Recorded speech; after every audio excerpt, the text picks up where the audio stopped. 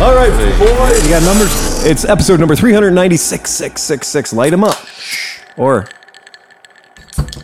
Sleepy's having a hard time, yeah. All right, cheers. Oh my God, that Cedar Ridge, that's that Iowa bourbon? Or I guess whiskey, right? Because, you know. Oh, yeah, you gotta be. It's so funny. It's only, it's only, oh boy, that's dangerous. Yeah, it's, did they say it's only Malort if it comes from Chicago. Otherwise it's just gasoline? Yeah. So, hey guys, so to my immediate left.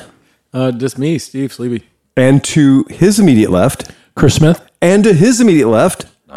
Nigel's back! Yay. And look, and this proves, unfortunately, that it's not Chris Smith that's faking. Yes, it's... Has that been a rumor? Well, we kind of said that you guys were never in the same room. That's true. This is the first time you guys have ever been on a recording at the same time, I think. Yeah. Oh, not true. Oh, no, not true? No, not okay, true. we made that up. It's better for the story. Man, I don't remember that. Yeah. Hey, there's John McElfresh. I'll tell you I what think it you were was. passed out. Ah, okay. It was the God Save the Queen one. It was the God Save the yeah. Queen. That's right.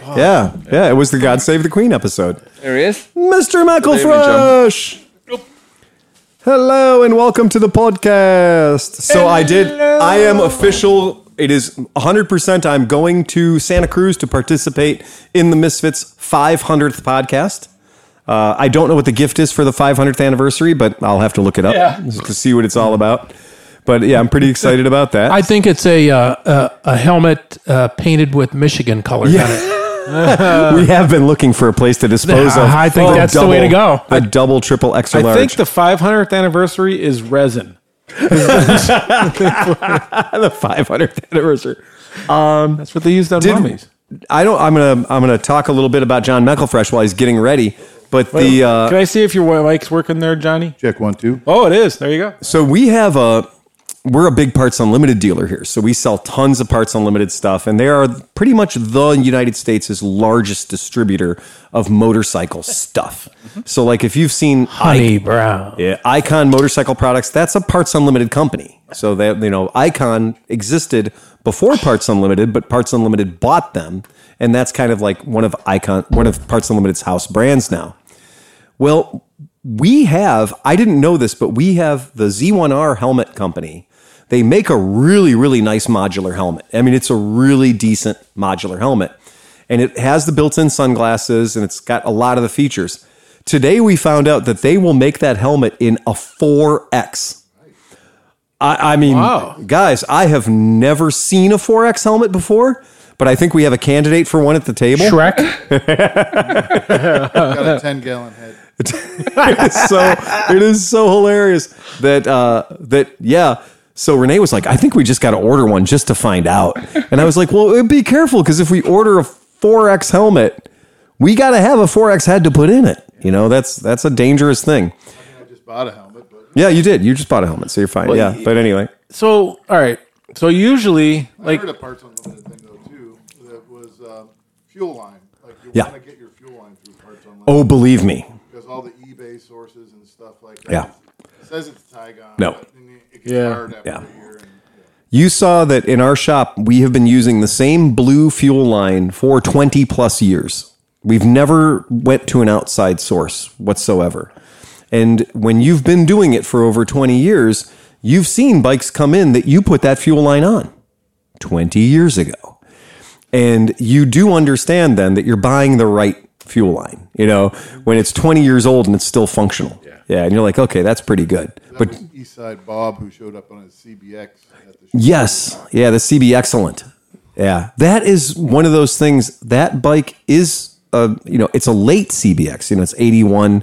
He picked it up for $1,200 from some hillbilly. Yeah, and it was buried in the backyard. really, It had the full fairing and everything Yeah. on it. He stripped it down. I think that's a YZF 1000 front end. it's got a YZF front forks on it, upside down. CBR 1000. The swing arm's a CBR. Yep. Had it Yeah. machined, and he was like, Yeah. oh, the shock, guess what? The swing arm, the center stand bolt goes right through the bottom. It worked out perfect. Get out of here, so he can keep his center stand. That's nice. I don't know if he kept the center. Okay. The bolt that goes, Yeah.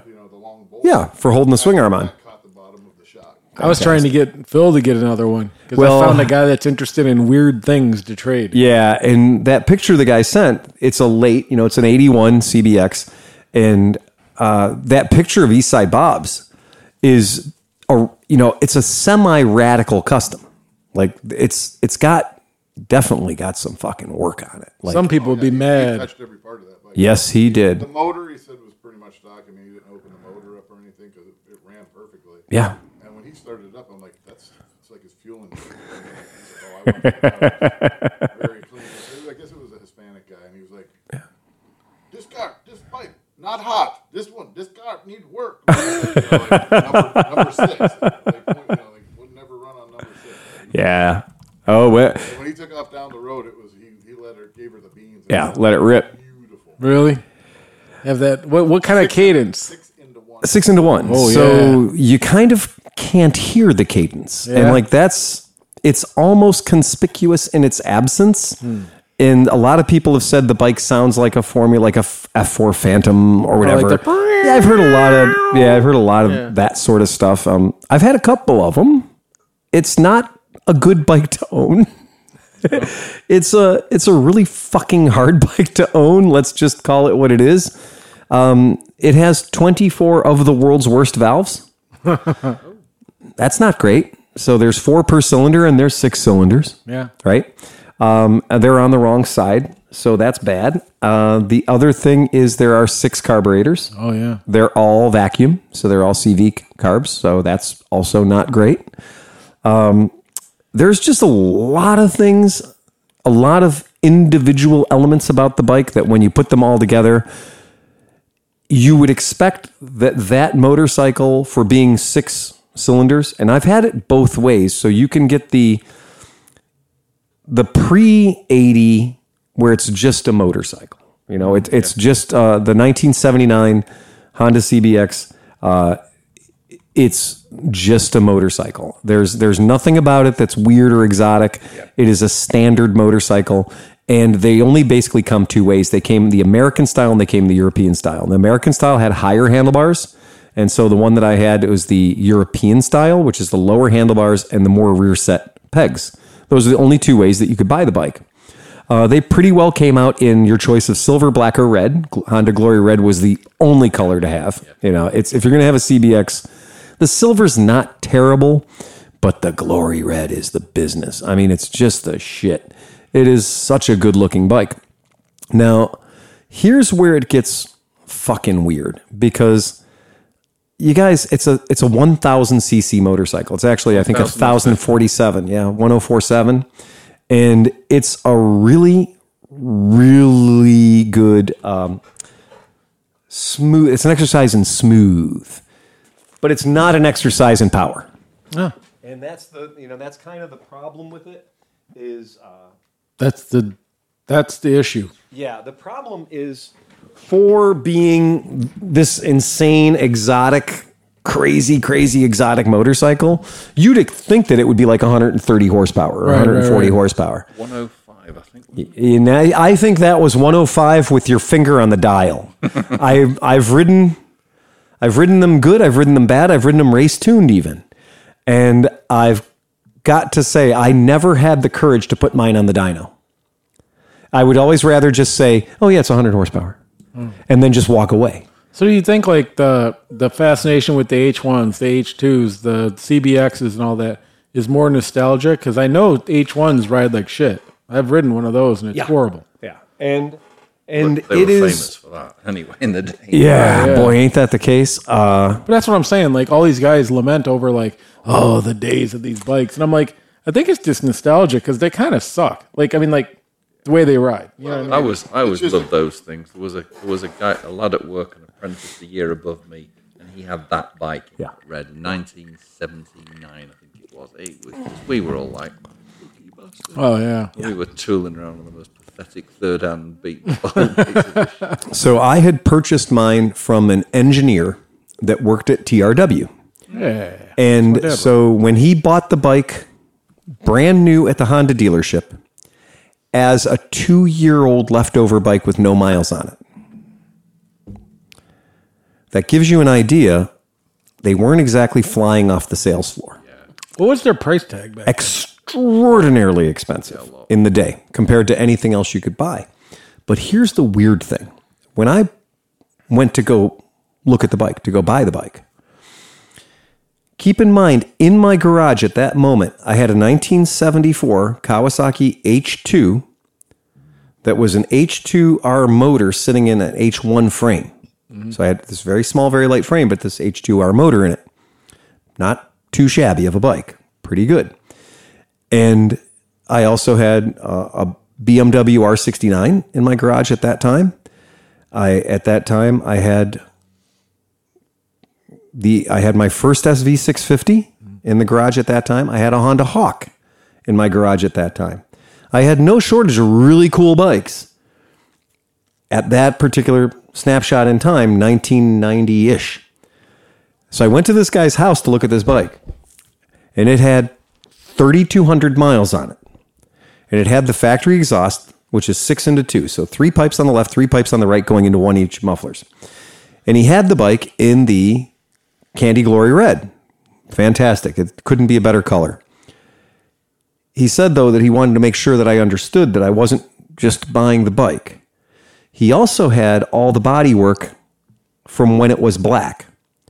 Because he'd gone into the dealership specifying that he wanted the Honda Glory Red. And the dealer had said all he had, the only bike he had to give him, was the black. So he took the black one and made the dealer sign a contract that said that when it was possible, the dealer would provide him with a full set of bodywork in Candy Glory Red.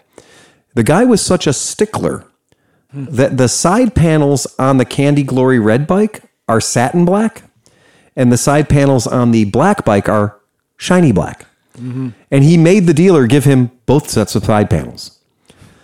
He also had a 6-into-1 header for quarter-mile use only. It's printed on the side of the header, made by a company called Winning, go figure. A 6-into-1 header. And so he had all these parts in these boxes with Honda labeling on them, never been opened, whatever. And I went there and I was like, oh man, this guy's going to murder me, because this thing was listed in the Trade-in Times. Oh, I remember. As a 1979 Honda CBX. That was the listing. And I had gone out there and the listing was for $3,000. Okay. And so I'd gone out and he goes, so before you try to negotiate with me and anything else, I want you to know it's coming with all these extra sets of this full extra set of bodywork. It's coming with a 6-into-1, one-of-a-kind handmade racing header that you can't get anymore. And I said, and nor would you want it, but rock on. I said, okay.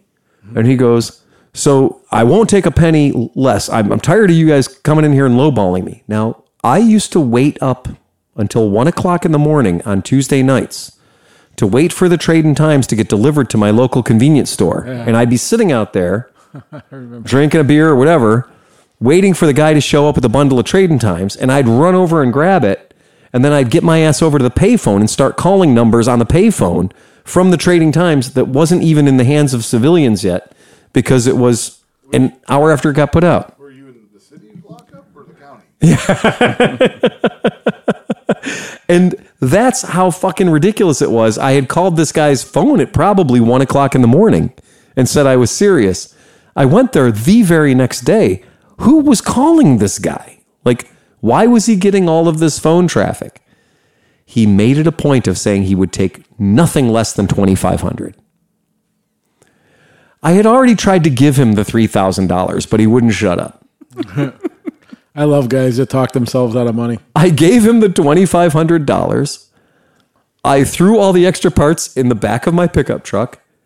I got my ramp down as fast as I possibly could. He's like, can I give you a hand? And I said, no, you can't give me a hand. And the bike, away we go, right? Off we fuck. And I had loved that motorcycle from the day that I got it. The problem is, remember when I told you how many miles were on it? There weren't enough.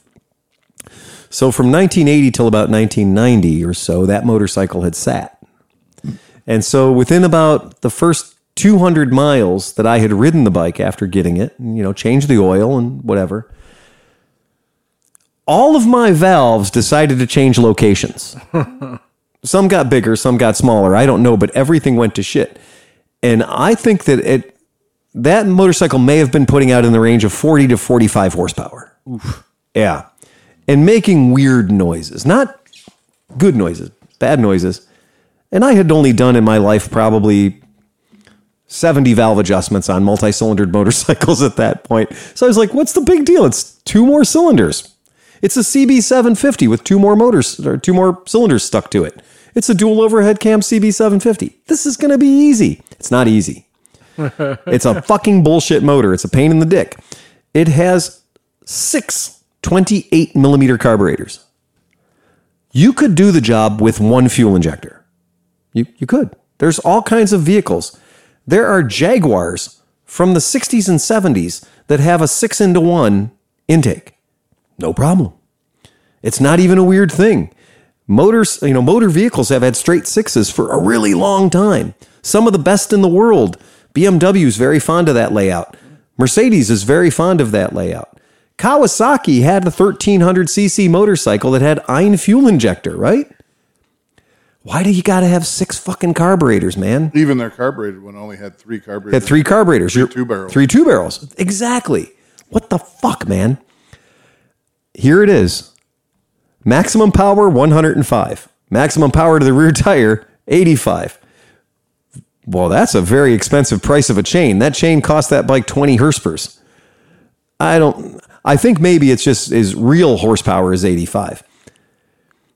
Here's what I can tell you about the Honda CBX. 1, in stop and go traffic, it has a tendency to overheat pretty quickly.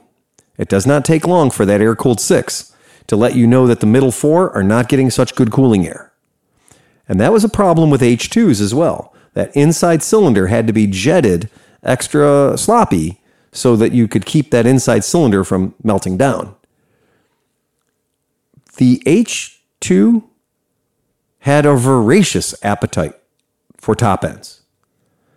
And Steve and I were talking about this earlier about measuring 2-strokes in hours instead of miles on dirt bikes and everything else, competition vehicles. People don't realize when you rebuild a top end, how long it takes to break that top end in and how miserable you're going to be driving that motorcycle while that top end's breaking in for 500 or 1,000 or 1,500 miles. And then that feeling you're going to get the first time you're like, all right, it's been 500 miles. I've retorqued my head bolts. I'm going to go out and give it the beans today. And then you go, and then all of a sudden, and you're like, no. And you back out of it because you're like, no, it's not ready yet. It's not. Or worst case scenario, you do seize the bitch up. Well, then you just put the money into a top end kit. I'm famous for this. I'm famous for building a motor and being too impatient to season it and break it in correctly. And then I go out and just enjoying myself and be like, God, this thing really wheelies nice now. And then trust it and get it out on the freeway and then be like, I prefer just to ignore the factory specs on piston to cylinder wall tolerance because they're laughable. Because some of them are like 1,500.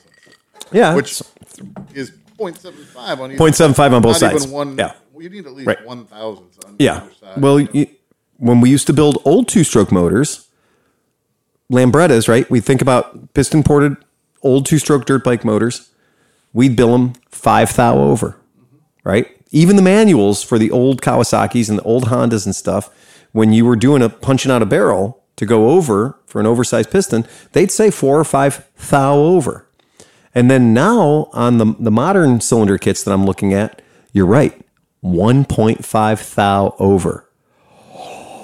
Oh, that's a unicorn fart. So if you can't just drop the piston and have it slide through it, it's too tight. If you have to like kind of help it, or if it's like, well, I mean You're right. realistically, You're absolutely if you can't right. just slide up and down inside that, there's no way it's going to. No, slide. because it's like the molecules of air are holding it back. It's a humid day. Oh, yeah, it's never going to get through there. Fuck, man.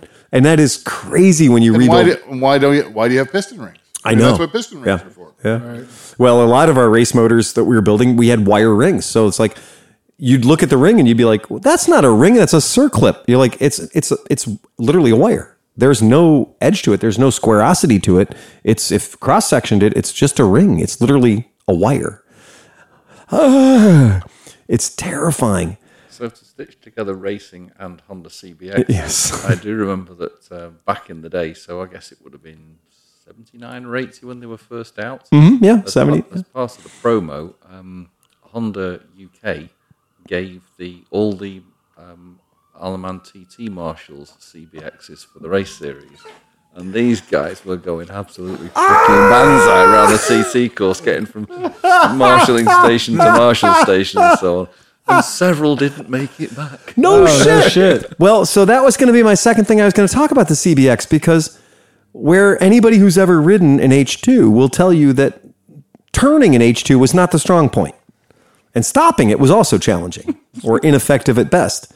You'll see that this thing has two giant, big, beautiful cast iron rotors on the front of this bike that are solid. And basically that's just a place where heat goes to die. And the brake calipers have these hockey pucks in them. It's one gigantic hockey puck on each side. East side Bob's bike had 6 pistons. Exactly. And that's what you need. He's like, Yeah. it's twitchy. He's like, I feel like I'm going to flip over. I don't care. The brakes on my CBX were a suggestion on their best day. First real money I spent was getting stainless steel brake lines on, because I was like, there's clearly, this motorcycle is 12 years old. It's clearly got the original brake fluid in it. And these rubber hoses from Honda were always real flexible, like real squishy to begin with. So I'm going to put stainless braided Galfers on both ends. That didn't help it. I was marinating the CB450 chopper Yeah. in broil today. Just everywhere. Just like, it can't hurt. Inside, outside, up the poop chute, everything. And I was looking at the front brake setup and the worm clamps that were holding the brake. I'm like, yeah. I'm like, you can't do that. You can't do that, man. The good news was, though, there wasn't a drop of anything in the reservoir. So that's kind of good. That is kind of a good news in a weird way. So in 79 was, anybody will tell you when it comes to the CBX, it was the best year. But it handled like a bag of dog shit. I mean, it was not great. You didn't try to stop it in the wet. No. So they don't. Rain and those discs didn't work very well. No. And it was, the front forks on these bikes, by their standards in, 1912, 39 millimeters was considered to be like big front forks, and they were fucking garbage too. It was just ridiculous. And it did ride like it had a hinge in the middle. It was just trash. They couldn't sell them. So they could not sell the bike in that. And I still think it's a beautiful motorcycle. I think it's lovely. It's a lovely motorcycle, and they couldn't sell them. So they decided what they were missing was luggage. And so they decided they would have to add some luggage to it.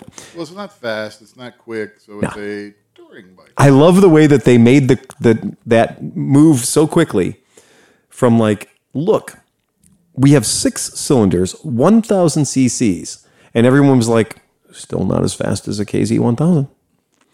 And they'd say, yeah, but it has this. Still not as fast as a KZ1000. And they'd say, but it has that. Still not as fast as a KZ1000. And what they could never do was beat the KZ1000. They just couldn't. And by then, the KZ1000 was already many years old. And it turns out that not enough people were simply willing to buy it based on the bombastic nature of it being a 6-cylinder. And then when Kawasaki did their 6-cylinder, which was in revenge to Honda apparently inventing the word sport touring for one motorcycle, which is kind of bonkers, because when Honda did build the Honda CBX for 1981 and 1982, when they did that, I think they accidentally created a fucking genre. And it was the answer to the question nobody had asked. They added 60 pounds of luggage to it and brackets and everything else. They went to a monoshock rear suspension instead of 2 shocks. And they for some reason intentionally took 5 horsepower away from the bike. They literally detuned it. Now, again, we admit that it made 85 at the back tire from the advertised 105. I don't think anybody was really asking them to detune the CBX. I don't know. I think that rather than saying that they actually detuned it, I think maybe they got caught with their hand in the cookie jar lying about that 105 number. And so somebody somewhere was like, you put that bitch on a dyno or we're not going to let you come to the party. And they were like, well, we detuned it. We had to lose 5 HP. But this one has the Honda line hard cases and has the rifle fairing. It is, I have to be honest with you, I despised the way this motorcycle looked. I never liked it for a second. I thought it was fucking hideous. When they brought that Sport Touring, the Super Sport, they were all Super Sports, but the Sport Touring in 82, there was no part of this motorcycle I liked. And I didn't feel so strongly about the CB 1100 that was the same thing, but a 4-cylinder. And it had the same rifle fairing, and it had the same Honda line quick disconnect luggage on the back. I wasn't as angry at it as I was this one. But man, I tell you, the 82... With this coming from a company that has the Goldwing already. I mean, like... Oh, yeah, and that's a really good point. I wish Steve was here to rant about that. He could tell you that in 1982, the Goldwing Interstate was like the best bike you could buy. Way super far ahead of its time. But yeah, the CBX is a cruel, cruel mistress. So where's the Kawasaki Concourse come into that conversation then? Doesn't, because the Kawasaki Concourse, because that was a 1000. It is a sport tourer. Yeah, but it's years after this. 86. Right? 86. Yeah. So bring up a KZ 1300 because I know I like the KZ 1300. Is that the 6-cylinder yeah. one? Yeah. And it is 120 horsepower. Mm-hmm. Probably at least 100. One of the crazy things about the KZ 1600 is the street that I lived on. Yeah, sorry, I just did 1600. The street that I lived on, not 12 houses down from me, after I got my CBX, this guy pulls up down the street with, I thought was the only color it was available in, was a green KZ 1300. And I was fucking shocked. And he pulls up and I said, get the fuck out of here. You got a KZ 1300. He goes, yeah, I saw that you got the CBX. And I said, that's super fucking cool. We should go ride together and stuff. And he goes, no, dude, no, we're not going to hang out. I was like, okay, all right. I was young, I was needy. But when you look at the KZ 1300, its styling is by a series of Lego blocks. There's no roundosity to the bike at all. I'm trying to find loafs. It looks like the gas tank was chiseled out of wood. It's like a barn on 2 wheels. Yes, it does. It really, really does. It would look good as a racer, though. I mean, like that whole KZ series, those square ones. Because when you put the number plates on, it just felt like it was part of the bike anyway. So it just kind of flowed in that regard, What's very funny is when you see them naked, right? So when you see the bike naked, you see the world's largest square headlight, because I think it might actually be the world's largest square headlight, which is always a styling challenge, right? It's not something that anybody says, oh, that's a great idea. When you do the shootout, when you do the comparison to a CBX and a KZ, the KZ is a fucking ugly bike. I mean, it's extraordinarily, arguably. Yeah. But it's liquid cooled. It is liquid cooled. It is shaft drive. Yes. It's a much, much better motorcycle. It's better in every possible way. The valves don't need to be adjusted every 19 minutes. because it is fuel injected, everything's actually kind of easy to get to because you don't have 6 goddamn. Have you ever taken 4 carburetors out of an airbox? Add 2. That sounds enjoyable. It sounds like a good day out, doesn't it? There's not enough lubricant in the world. I'd kind of like to do that. Yeah. It's fucking awful. It's just my misconceptions, though. But I always conceived that those 2 manufacturers were the complete opposite of what you just said. Honda made things that didn't look very nice, but were super reliable, extremely well engineered. Kawasaki made things that were absolutely beautiful, but you might have problems with. They were bonkers, Well, right? Kawasaki's test course was a runway. A straight line A runway. straight line Yeah, runway. absolutely. Yeah. Right. Yeah. Kawasaki's answer for everything was, but how does it do in the quarter? Like, you know, in Japan, they didn't have a quarter of a mile. Everything was meters, right? Nobody had any idea. But as soon as Japan learned where America was, they started pointing things in a straight line down the quarter mile.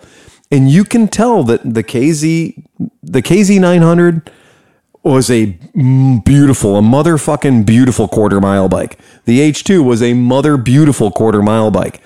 But very few of them could make the turn and get it back to the pits. Whereas Honda was always like jewel-like craftsmanship, right? And everything in a Honda was like, why is that valve cover bolt shaped that way? Oh, you have to look at what's next to it. Oh, that makes perfect sense now. Okay, great. Whereas Kawasaki was more like, okay, well, does that work? It works. That's great. Can we fucking make it lighter? We could probably make it lighter. Then we should make it lighter. Let's make it lighter. Let's just cut half of the styling off of it. Let's That's great. build it so in case somebody wants to put a car supercharger on the back of it, it'll still handle it. In fact, love it. They can. They fucking can. And I've never owned a KZ 1300. I have ridden 3 or 4 of them. I had a customer bring one to the shop one time. And unfortunately, the KZ 1300 he brought was the one in the picture with the full windjammer, the Vetter windjammer, and the side opening guaranteed to leak rain rear cases. And the one that he brought in was a beautiful shade of air freshener green. And brought it into the shop. It was not running well at all. And we took the thing in, and we discovered that in one of the 3 coils, I did not realize there were 3 coils. There are 3 coils. One of the 3 coils was corrupt, and so it was only running on 4 cylinders. And so he said it just didn't have what it used to have. And I said, yeah, okay, we tested everything out. We had 2 dead cylinders. We replaced that coil, had 6 living cylinders.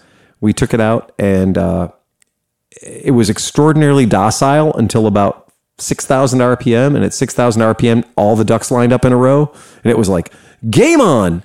Well, for people who don't work on motorcycles, when you have a motor that is extraordinarily shitty until it gets to 6,000 RPM, and then it's game on, you have what in the industry is called a massive fucking air leak somewhere. Because what's happening is where the mix is really important from your slow end of your carburetors to your middle end of your carburetors, things are wrong. Things are terrible, and the bike's not doing what it should. But once you get enough velocity. But when you get velocity, it is the equivalent of a small chimpanzee sitting on the hood of your car with a squirt bottle, just feeding gas into the motherfucker. And you've got a little rope around the chimpanzee's neck, and you just pull the rope, and he just feeds more gas in. And most shitty, fucked up motorcycles, if you can get them to go over 6,000 RPM, will run really fucking good over 6,000 RPM. Open up everything. But if you, right, let it all go through. And you'll find that magical mystery Italian maintenance happens at over 6,000 RPM should you be willing to let those demons out of your vehicle and make sure you got good oil in it. Because John and I have been like, find an old 4-cylinder motorcycle and just realize like it doesn't want to do anything until you get to about 6K. And then about 6K, it wants to do everything. Just don't ever let it go below 6K or you'll be pushing the motherfucker. But that's really great. We're not going to talk about the Benelli because it's fucking weird. Yeah, just fucking perverted. But I do like... Cooler than both of them. Yeah. Yeah, there's a whole thing. You should listen. Emma on the Misfits did a history whole just about Benelli, and I can't do it justice. So listen to hers instead. It's much better than mine would ever be. But back to the CBX. I was thinking about your statement about like what would it take to get me to own a CBX right now. It would have to be that I would have a fuel injection system standing by that we could install. I would have to have an installable fuel injection system, because the moment that I finally got done rebuilding the 6th carburetor, from the moment that I finally got done adjusting the 24th valve, right? And it's all shim and bucket, right? And I bought all the buckets, all the shims rather. So I bought 100 shims, right? And by the time I got done doing all of that shit, I know that the timer would be ticking until the moment it wasn't running great again. Right. And the thing is, I can get more horsepower and better handling out of a $3,500 600 or a 650 than I can out of this iconic piece of hardware, this thing. And this thing, the best part of this thing isn't riding it. It's not. Riding it is the weak link. Riding it is kind of the worst thing that you can do with this bike. You know, the wheels are too narrow. The brakes suck. It doesn't handle particularly well. It doesn't stop well. It doesn't take bumps very well at all.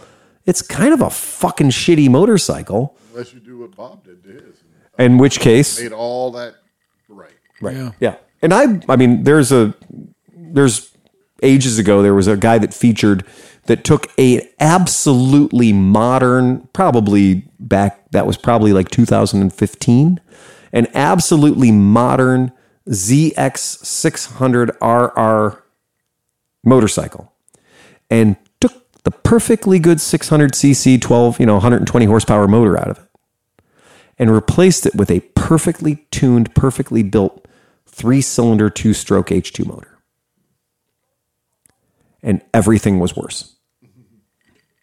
So, but he had that thing. He had that thing about having the world's best handling H2. And he really did.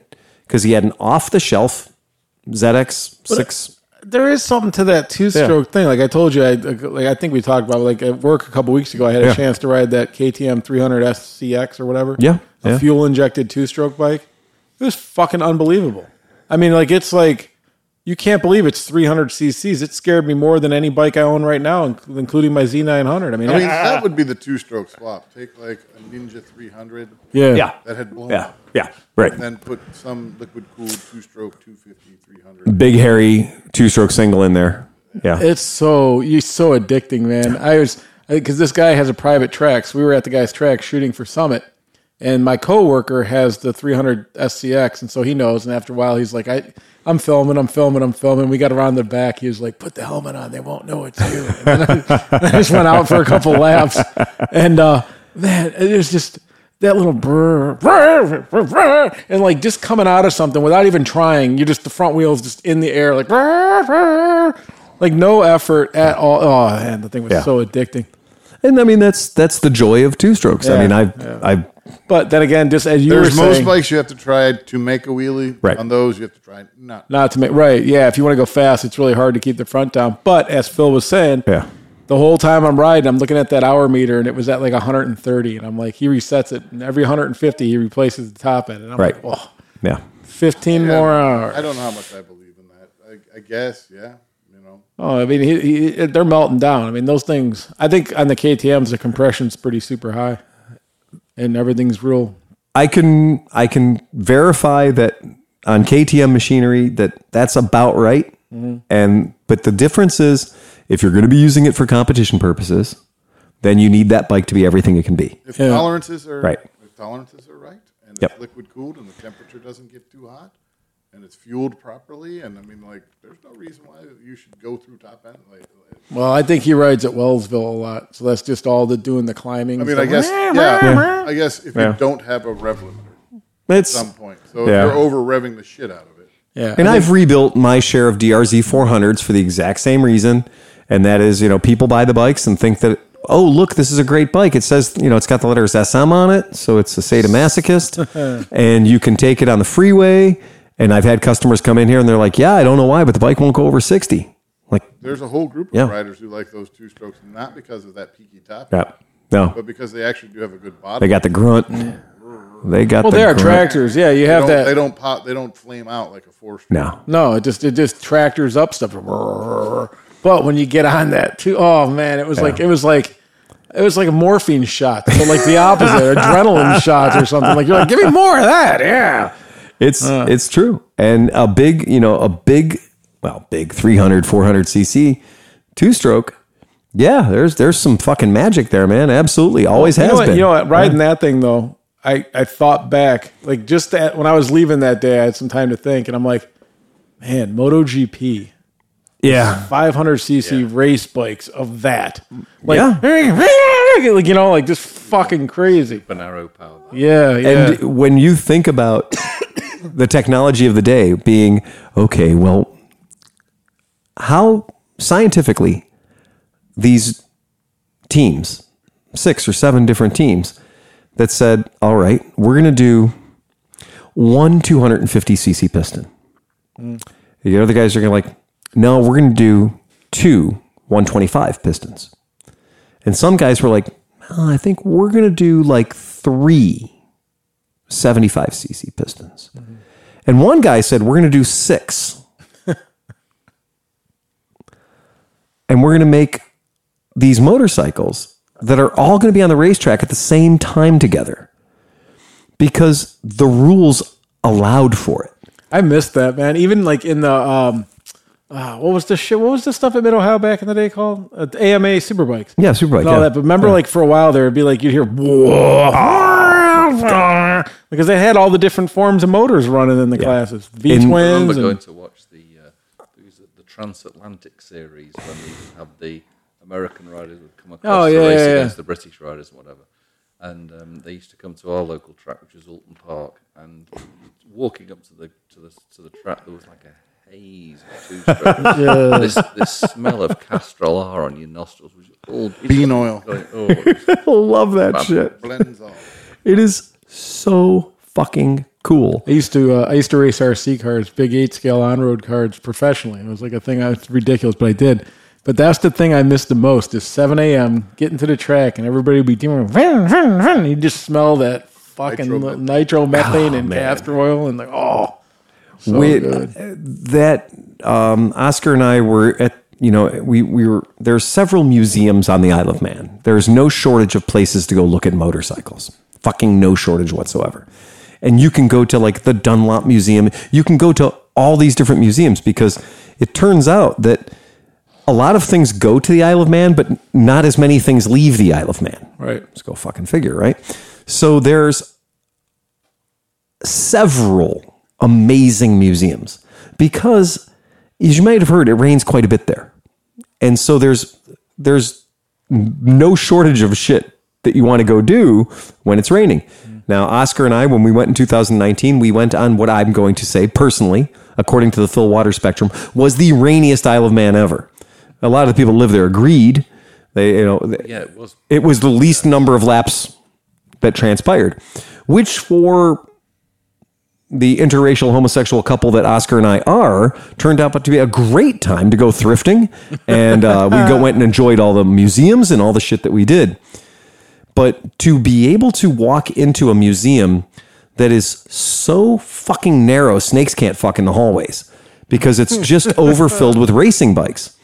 And you will stand there and you'll realize that the curators of this museum, which is basically a guy's garage, and you'll realize that you're standing there in everything that would have been on the track in 1964. Mm-hmm. And then you walk a little further down and you're on everything that would have been on the track in 69. But you realize the diversity of what there are. I brought this picture up because it's fucking bonkers. Do you see how many parts are in the motor of this 250cc 6-cylinder motor? That's an RC166. This is an RC166, right? So this RC166, the fucking valves are microscopic. I mean, they're just ridiculous. That's what Alan Milliard built that from the ground up, like a replica of it. Yeah, I mean, Elliot Miller That's can insane. build anything I know, but he that's wants. fucking crazy. Look at that motor. But in the same pits, competing with this motorcycle, is a bike that has no valves, Right. right? Yeah. It has ein piston, Right. 3 rings on its best day when it's running correctly, and it has, that year may or may not have had a reed valve Right. regulating how much gas and air was coming into the motor. Maybe, maybe not, right? So the difference in technology, what the Japanese were bringing to the table versus what the homespun guys were running, and all under the banner of 250cc GP racing. Holy fuck. That motor spins up to 20,000. 22. Yeah. It makes some ridiculous horsepower. 65 horsepower. Yeah. So it's 65 horsepower, not much in the torque department, right? It's fucking crazy. I mean, it really is insane. They had to use points because Yeah. there was no electronic Yeah. ignition that could. That could throw that many dots. thing. Yeah. There's if you go on YouTube, which obviously we're not going to, but I mean, if those at home want to, Alan Milliard has a thing with Goodwood is it like Yeah. the festival speed where he brought that, they rev it and they're riding it and it's fucking insane. Mm-hmm. It's so minuscule. It's like you know what I mean, like it's a real high pitched little weaselly sound. It's cool. I'm going to tell you that when you get that experience and you're there and you actually kind of put your hands on stuff and you do get to understand what people were throwing their leg over at the time, it's crazy. It's just a crazy thing because everybody's concept of what would make a motorcycle go around the track faster was being approached. And you remember teams had invested everything in being like one cylinder is the way to do it. It's the right answer. It's one. And then other people are like, no, you got to have the thump of the twin. You got to have the torque of the twin. You need that. And then there was the whole, like where are the twins going to fire I know. on the thing? Is it going to be a double on the top? Is it going to go individual? It really is fucking bonkers. Yeah. And I really dig that era because now today we know that whatever Ducati's putting on the track today, right now, is going to be amazing. And whatever Aprilia is putting out is going to be just slightly less amazing, right? And to your point right there, like when you think back and you look back at some of the pictures of the 70s, 60s and stuff like that, like right now, the only difference between the bikes are slight shape in the tail, a fucking wing here or there, but they all have carbon fiber, everything's the same. Yeah. You go back then and like one team has their calipers in front of the forks. One team has the calipers behind the forks. One team's got one forward and one backwards. And like, all these different experiments and shit. It was kind of cool to see that. Like, Bring up an AJS Porcupine. Yeah, the Porcupines. The Porcupine's a great motor for that. For showing you for showing you what was happening at the same time in different tents. I mean, that's a great motor. That is a great motorcycle for showing people how radically different. The black one in the center is perfect. The 54. Yeah, that is gorgeous. I mean, but 290-gallon tank. That's what BMW is like. Oh, well, It keeps the center of gravity. yeah, low center of gravity. Keep your fuel as low as you can put it. But There's also the 1939 AJS V4. right, yeah, the V4. When you think about the different ideas, and also remember, people were doing crazy things with aerodynamics that weren't really proven out, and so people are like, well, this will make it faster in the straights. Yeah, but you can't fucking turn it. So, all right, so that's going to be the thing, or it's going to make it faster in the straights. But what if you get a little dirty wind? Well, then everything goes to shit instantly. So it's a very weird thing, and I really do love that. That sort of lets everybody, all these different teams throwing different concepts at the world and saying, this is going to work, this isn't going to work. Fucking Moto Guzzi had a 500cc V8. Yeah. Are you fucking crazy? That's a little tiny, ridiculous, like 1/8 scale replica of an airplane motor that they had built. Of a Curtis. Right. That was in 1920. They had a V8 motorcycle. Yeah. I mean, when we think about just how bonkers shit was, that it made no fucking sense. But you know what? It's kind of like that with the electric market right now. Yes. Some guys are doing hubs. Some guys are doing motors. Some guys got chains. Some guys got belts. Like, it's all this crazy shit going on. That's the one in their museum, I think. That is, So yeah, Renee and I, a few years ago, we went to the museum. Thank God for selling a whole lot of Vespas. We got our tickets paid for, right? And the good news was, while we were there, this was, I think, the top 25 Vespa dealers in America, maybe. So we went there and we got some great training and we got some great experience and we got some great exposure, but we got to go to all the fucking museums. We got to the Vespa Museum, got to go to the Moto Guzzi Museum. And the Moto Guzzi Museum's got a lot of weird rules, like you have to be at the gate at 4 p.m., not 4:01. They're only going to let you in for a certain period of time and whatever. But the long and short of it is, while we were there, they had decided that it would be a very good opportunity to fire up a V8. So I got to stand next to a V8. Now, it wasn't going down the road. It was, the joke was, it was on the paddock stand at full chat. So, but it was, and it was fucking, God, it sounded great. It sounded epic, and it sounded dangerous. And it really did sound fucking dangerous. And what's weird is that idea that everybody's going to throw everything at it because it's racing. And racing is like war. Like, you just throw shit at it. Like, people, they're like, that seems like a really, really bad idea. One guy says he thinks it's a good idea. And as long as that one guy has got big enough wallet, they're going to try it. And war and racing are very similar in that regard. People did some weird shit in the name of war, and people have done some weird shit in the name of racing. This particular motorcycle, this is a really good example of 1955 technology. Jesus Christ, how many engineers got to sit around a table? How many bottles of Chianti were sacrificed coming up with a V8 motor in 1955 that one maniac would ride around the fucking racetrack? And dustbin fairing on that is also iconic. The other thing that's crazy is when every other racing motorcycle that was 500 cc's in the day had 60 horsepower, this had 80. And that's a massive difference to go from 60 horsepower to 80 horsepower. Of course, the guy riding it lost up to 20 horsepower just because his balls were so big. And for the life of me, I cannot understand. They said it was horribly unreliable. Forget about reliability. It sucked in the way of reliability. But you could just fuck anybody you wanted to. When you go to Mandela Delorio and you're in the town square in the middle of the town where there's a little circle, a little rotary in the middle of town, up on an elevated platform, they have a stainless steel wire model of this motorcycle you can sit on and take pictures of this particular V8 powered motorcycle. And it's done somewhat as a cross section. So if you're anybody like me, I love cross sections. I'll buy a cross section of anything.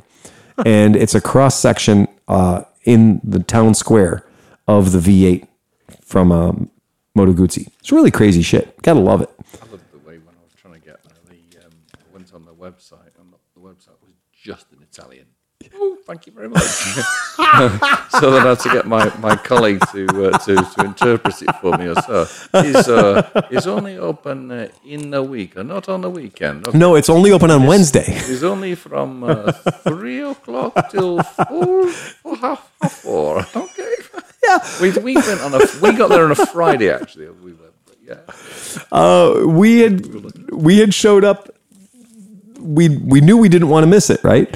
So we booked an Airbnb that was a short hike over a hill, right? Like, so we could walk there. Fuck the Fiat Panda, we're walking. And so we left the Fiat Panda in the driveway and we walked over the hill, and the guy's house we were staying at was an employee of Aprilia, Moto Guzzi, et cetera, in the day. And so he was like, oh, of course he's going to the museum. That's great. We don't get too many American tourists that come to Mandela Delorio to go to the Moto Guzzi Museum. And I was like, oh, it's the high point of our trip. And he's like, you're fucking retarded. So he felt so bad for us. But he's like, not joking, don't get there late. And I was like, no, we're buying coffee and food and we're going to camp out outside the big red door. And he goes, good idea. And so at literally 4 p.m. on the money, the door opened up and like a short little Italian guy poked his 86-year-old head out and looked around, and there was me, Renee, Merritt, and Annie, our friend from Pittsburgh. So that's me and my stepsisters, right? Or me and my sister wives. And then like 4 German guys that were dressed top to bottom in Heingericke, right? And a smaller statured Italian fella who was their translator. Badass. That's pretty cool. And so this little tiny Italian fella inside the door opens it up like Willy Wonka's fucking chocolate factory. He looks out the door. He sees that we're there. He begrudgingly shakes his head like, oh shit, I have to work today. Right? He opens up the door, the big red Moto Guzzi door. He opens it up. He ushers you in like he's sneaking you into a fucking, checkpoint. He sneaks you in, and you see to your immediate left a gift shop. And you're like, that's pertinent to my interests. I have reasons to be in the gift shop. And there's even a lady in there who looks like she might be opening. I need to be in that right now. And he says to us in Italian, and I was like, I fucking didn't get any of that. And so I hear the fella translating into German, and I speak some German. And so I said, oh, he's telling us that you right now have a decision to make. You're either going to go into the gift shop or you're going to take the tour. They don't both happen. And I went, what? He said, take the tour, and then if you have any time left, you can go in the gift shop. And I went, that's oddly strange in German, but okay. And so, okay. And so I told the girls that, and we continued our tour. And so we go through the tour, and we realize that the one Italian fella who's probably paid by Moto Guzzi to give these tours, I hope, he probably was a custodian there for the last 70 years, and he knows a really good bit about the company. But the guy who's telling the Germans everything is telling the Germans a lot of things that this guy isn't saying. So I'm double translating. I'm listening to it being said by the official tour guide. Okay. I don't know what any of that is, but I hear the guy speaking German to the Germans, and it's clearly a lot more words than the first guy's saying. So I'm translating that German for these guys, and I was like, oh. And then I realized that this guy was the president of the Moto Guzzi Club of Italy for like 50 years or whatever. His name is Prezzi, and he keeps Moto Guzzi motorcycles scattered all over the world so he can go ride where he wants to. What? Get the... And I was like, I'm hiring you to be our guide right now on the spot. He goes, oh, I can do that. And so he does. And so he's going through, and I'm just sub-translating in English. He's great. It's awesome. And then Prezzi is now telling the little Italian fella, we can skip a lot of stuff because we want to get the good shit. We want to get to the cool stuff. And so he does. And we go to see the racetrack, and we get to see all the foundry where they actually smelted their own steel and let the steel run through the road. So they actually had an open trough cut in the road where they would smelt their own steel and aluminum, and it would run across the roadway to go into the factory. So they had to stop the traffic so that the steel, molten steel and aluminum could run across the road to go in. They built the factory on the leeward side of a mountain because the Moto Guzzi boys that created the company were both World War I fighter bomber pilots. And they knew by building the factory where they built it, it would make it almost impossible to bomb. And it did. It didn't get bombed in World War II. It survived. Fucking cool. The eagle on the emblem is because of the World War I Italian Air Force. Well before Harley Davidson decided to put eagles on their shit. Super fun tour. Best tour ever. I gotta say, 5 fucking stars. And at the end of it all, we were like, or 3 stars, yeah. At the end of it all, we're like, and now, as Dolly Parton showed us from Dollywood, you exit through the gift shop. And we went down to the gift shop, and it was closed. And the fucking little Italian guy was pissed at us because it was after 5 p.m. The tour had run longer than 1 hour. And he was angry that the tour ran longer than 1 hour. And I heard Prezzi, like, arguing with the guy and telling him, he was like, yeah, well, it's special. These guys, that guy's a dealer. He's a fucking Moto Guzzi dealer in America. He's the #1 Moto Guzzi dealer in America. We got to give him a good tour. And the little guy didn't give one fuck about that. So I grabbed some euros and I gave it to the little Italian guy, and he was like, oh, then he was okay and he was fine. So then Pretzi took us out into the Mandello Delorio town square and stuff, and he goes, oh, you guys want to see where Moto Guzzi's were invented? Yes. Pretzi, you could do anything you want to me right now. I'm yours. And he took us to the actual workshop where Moto Guzzi's were prototyped and invented. A part of the tour that nobody gets. So again, if you happen to be in Mandello Delorio, it turns out... Didn't they have a lot of cross sections there? Oh, they had all the cross sections. I should publish our photos from that trip because they had all the cross sections. They had all the mechanical working engine models from all the different various models. Cutaways in a basement. In a fucking basement that was like a wine cellar. That was where the guy did his work. I dropped the hammer on the actual fucking anvil that Prototype built all the Moto Guzzi's back in 1921. The visit to the Moto Guzzi Museum was one of the motorcycle highlights of my life, and I really enjoyed it. Fucking amazing. Just listen to your story. I didn't do a tenth of that. It was absolutely shite compared to what you've just said. We went up to the apartments. We had no tour guide at all. We didn't know what the hell was going on. My mate, who's Italian, who isn't into motorcycles, just happens to be my colleague, and he's Italian, and he drove me there, and we had to show ourselves around. There was no. You didn't have any guide at all? No, there was no nothing. We didn't get to see any of this stuff out the back. We just got to walk around, see a load of bikes. Fire up the V8 for you? Funnily enough, no, they didn't. No. Actually, firing up the V8, I got to be honest, the firing up of the V8 didn't happen at the Guzzi Museum. The firing up of the V8 happened at the Vespa Museum, which the Guzzi Museum, you've been there, is like going into an abandoned warehouse. It's not a museum in the sense of a museum. The bikes are lined up. There's a little board by every bike that's in Italian that kind of gives you some information. They have a Centauro. They have the military bike and everything there displayed like it's climbing the wall. It's fun. Did you bring any women with you? He brought women with him. I just brought Giuseppe. Giuseppe. But the Piaggio Museum is better. I mean, the Vespa Museum is amazing. It's better. But they had the V8 at the Vespa Museum. That's where they fired it up because that was the big gaggle of American dealers. About the I did get to experience the gift shop being closed. Got that experience, yeah. And the only other thing I did, we went into town and we made out because. Did you go to Agostina? Yeah, I was just saying we expressed our disgust at the gift shop being shut, and somebody jabbered to Giuseppe that we'd take him to Agostina to keep him happy. So we went down there. Yeah, that's exactly it. The best gift shop for Moto Guzzi is not at Moto Guzzi. It's a company called Agostini Garage. Agostini Garage, of course, is where they make exhaust systems and everything else for various Italian motorcycles. But Stefano at Agostini, we let him know ahead of time that we were going to be there. And we were at the time, we were selling a metric fuck ton of Agostini stuff. So we'd gone there. And so and at this point we had adopted Pretzi, like whether or not he wanted to, we had adopted him. So he was going with us. And I was like, well, we're going to go to Agostini. I've heard it's pretty close. And Pretzi's like, yeah, it's that building right there. I was like, no shit. I had no idea how close they were. But that's why they're so close is you could just walk the prototype over from Moto Guzzi over to Agostini. It was fucking cool. But yeah, the gift shop was fucking closed. Yeah, we saw her in there. She was pretending to open. But because our tour ran like 10 minutes long, she said, fuck it, I'm going home.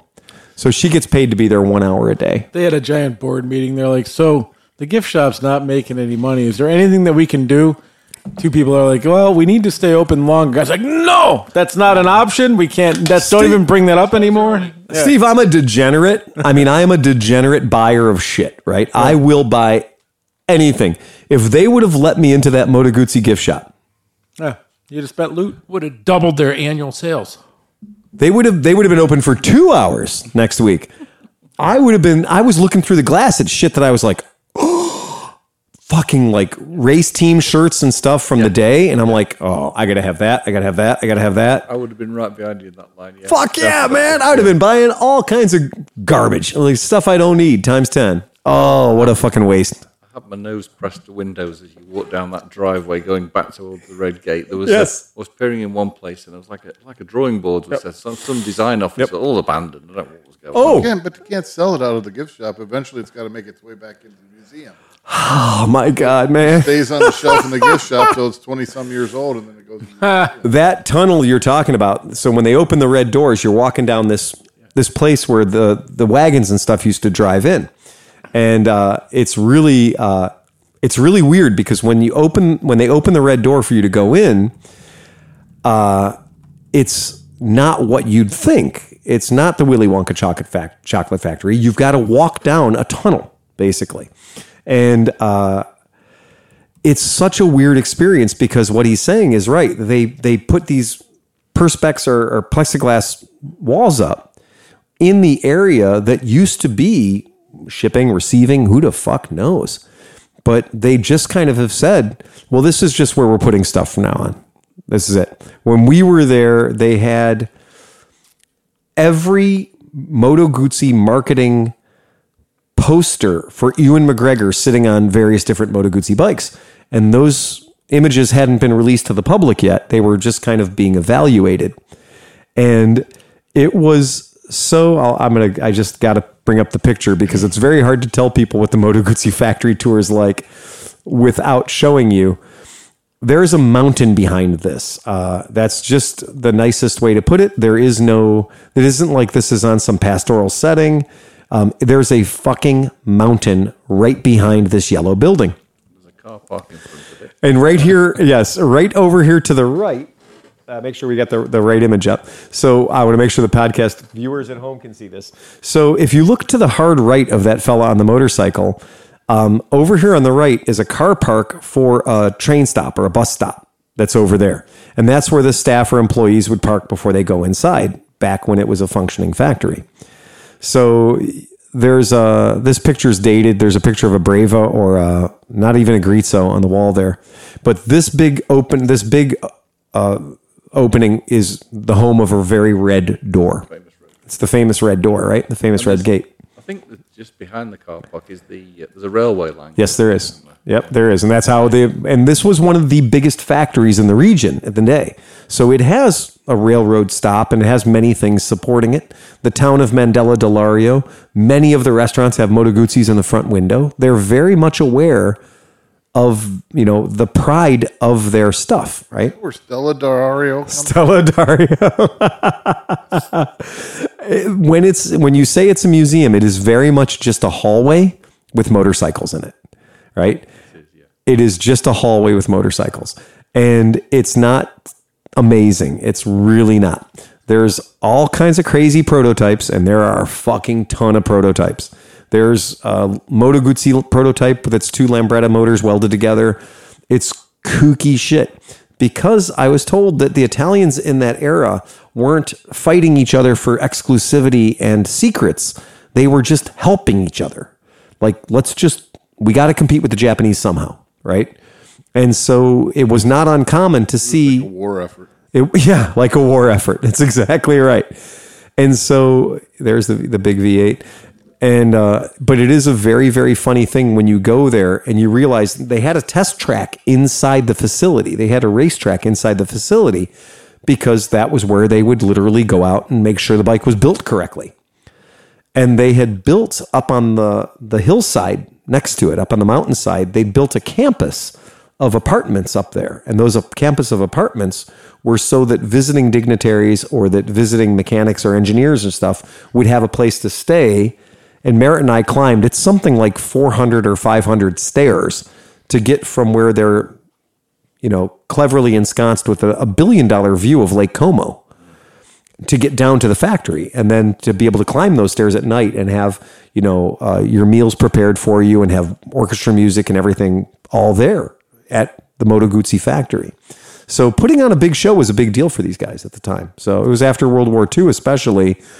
They had some making up to do. They had some catching up to do. So it was kind of cool. Being a bit of a sicko for anything on 2 wheels, my trip over there was even better because the second day I also got to go on the other side of Lake Como. To the Ducati. No. On the other side of the lake, there's a famous climb which comes in the Tour of Lombardy, and it's used a lot in the cycle racing. Oh, okay. And on the top of there, it's the Madonna del Ghisalio, and it's there's a little chapel there at the top of the climb, and it's dedicated to the patron saint of cycle racing. Really? And you go in this little chapel, and it's got loads of bikes, like historic bikes, like this is the bike that Eddie Merckx won the Tour on, and things like this is Fausto Coppi's bike. And right next to it, because there were so many bikes, they've built this museum. It's a fantastic cycle. So I got to do my motorcycle fill one day, and then the next day I did my cycling fill. It was really, really, really cool. They had the polka dot jersey in there all over the place. No. It was all. I'll bring some photos. Yeah. And share with you. Yeah. This, if you happen to be in that part of Italy, the northern part of Italy, so there's two things that you absolutely have to do. One is the Ducati Museum, of course, and if you You wasted your whole trip, man. well, no, it's far fuck away. Okay, so Business. so the Ducati Museum is about 3 hours away, right? So three. It's like all of Italy, right? But here's the trick. So this is northern Italy. This is all happening north of Florence. What part of the boot? The top. Okay. The stirrups, the top of the boot. So if you're in Italy, and should you happen to be in Italy, or should you care, if you're going to try to do the top of Italy, I mean, obviously there's some stuff, Cinque Terre and everything. There's a lot of cool, fun northern Italy stuff to do. Florence is epic in and of itself. It's just fucking great. I got to see an industrial estate on the outskirts of Florence, and that was it. Oh man! So the Piaggio Museum, the Piaggio Vespa Museum, is over here by Pisa. So there's things in Pisa that you might want to go look at. I guess, right? But the funny thing is when you're there. So that's the museum. That's Fiumicino down there, right? And so the factory for Vespa is right there in the middle of all that. But here's the weird thing is, way too close to the Moto Guzzi Museum is this Tessera, this Vittorio Tessera Museum. And the Vittorio Tessera Museum is in like you said, an industrial park, right? And what it is housing is the world's largest collection of motor scooters. But it goes way beyond that. It's insane. And it has more prototypes than I have ever seen in one building. I've just never seen so many one of a kind, one of one motorcycles. And this fella here, this really handsome dude, he has been building this museum forever. And when all of the Lambretta assets from the Lambretta factory got liquidated, he's the guy that they decided would be the caretaker of everything. So it is just a bonkers museum trip.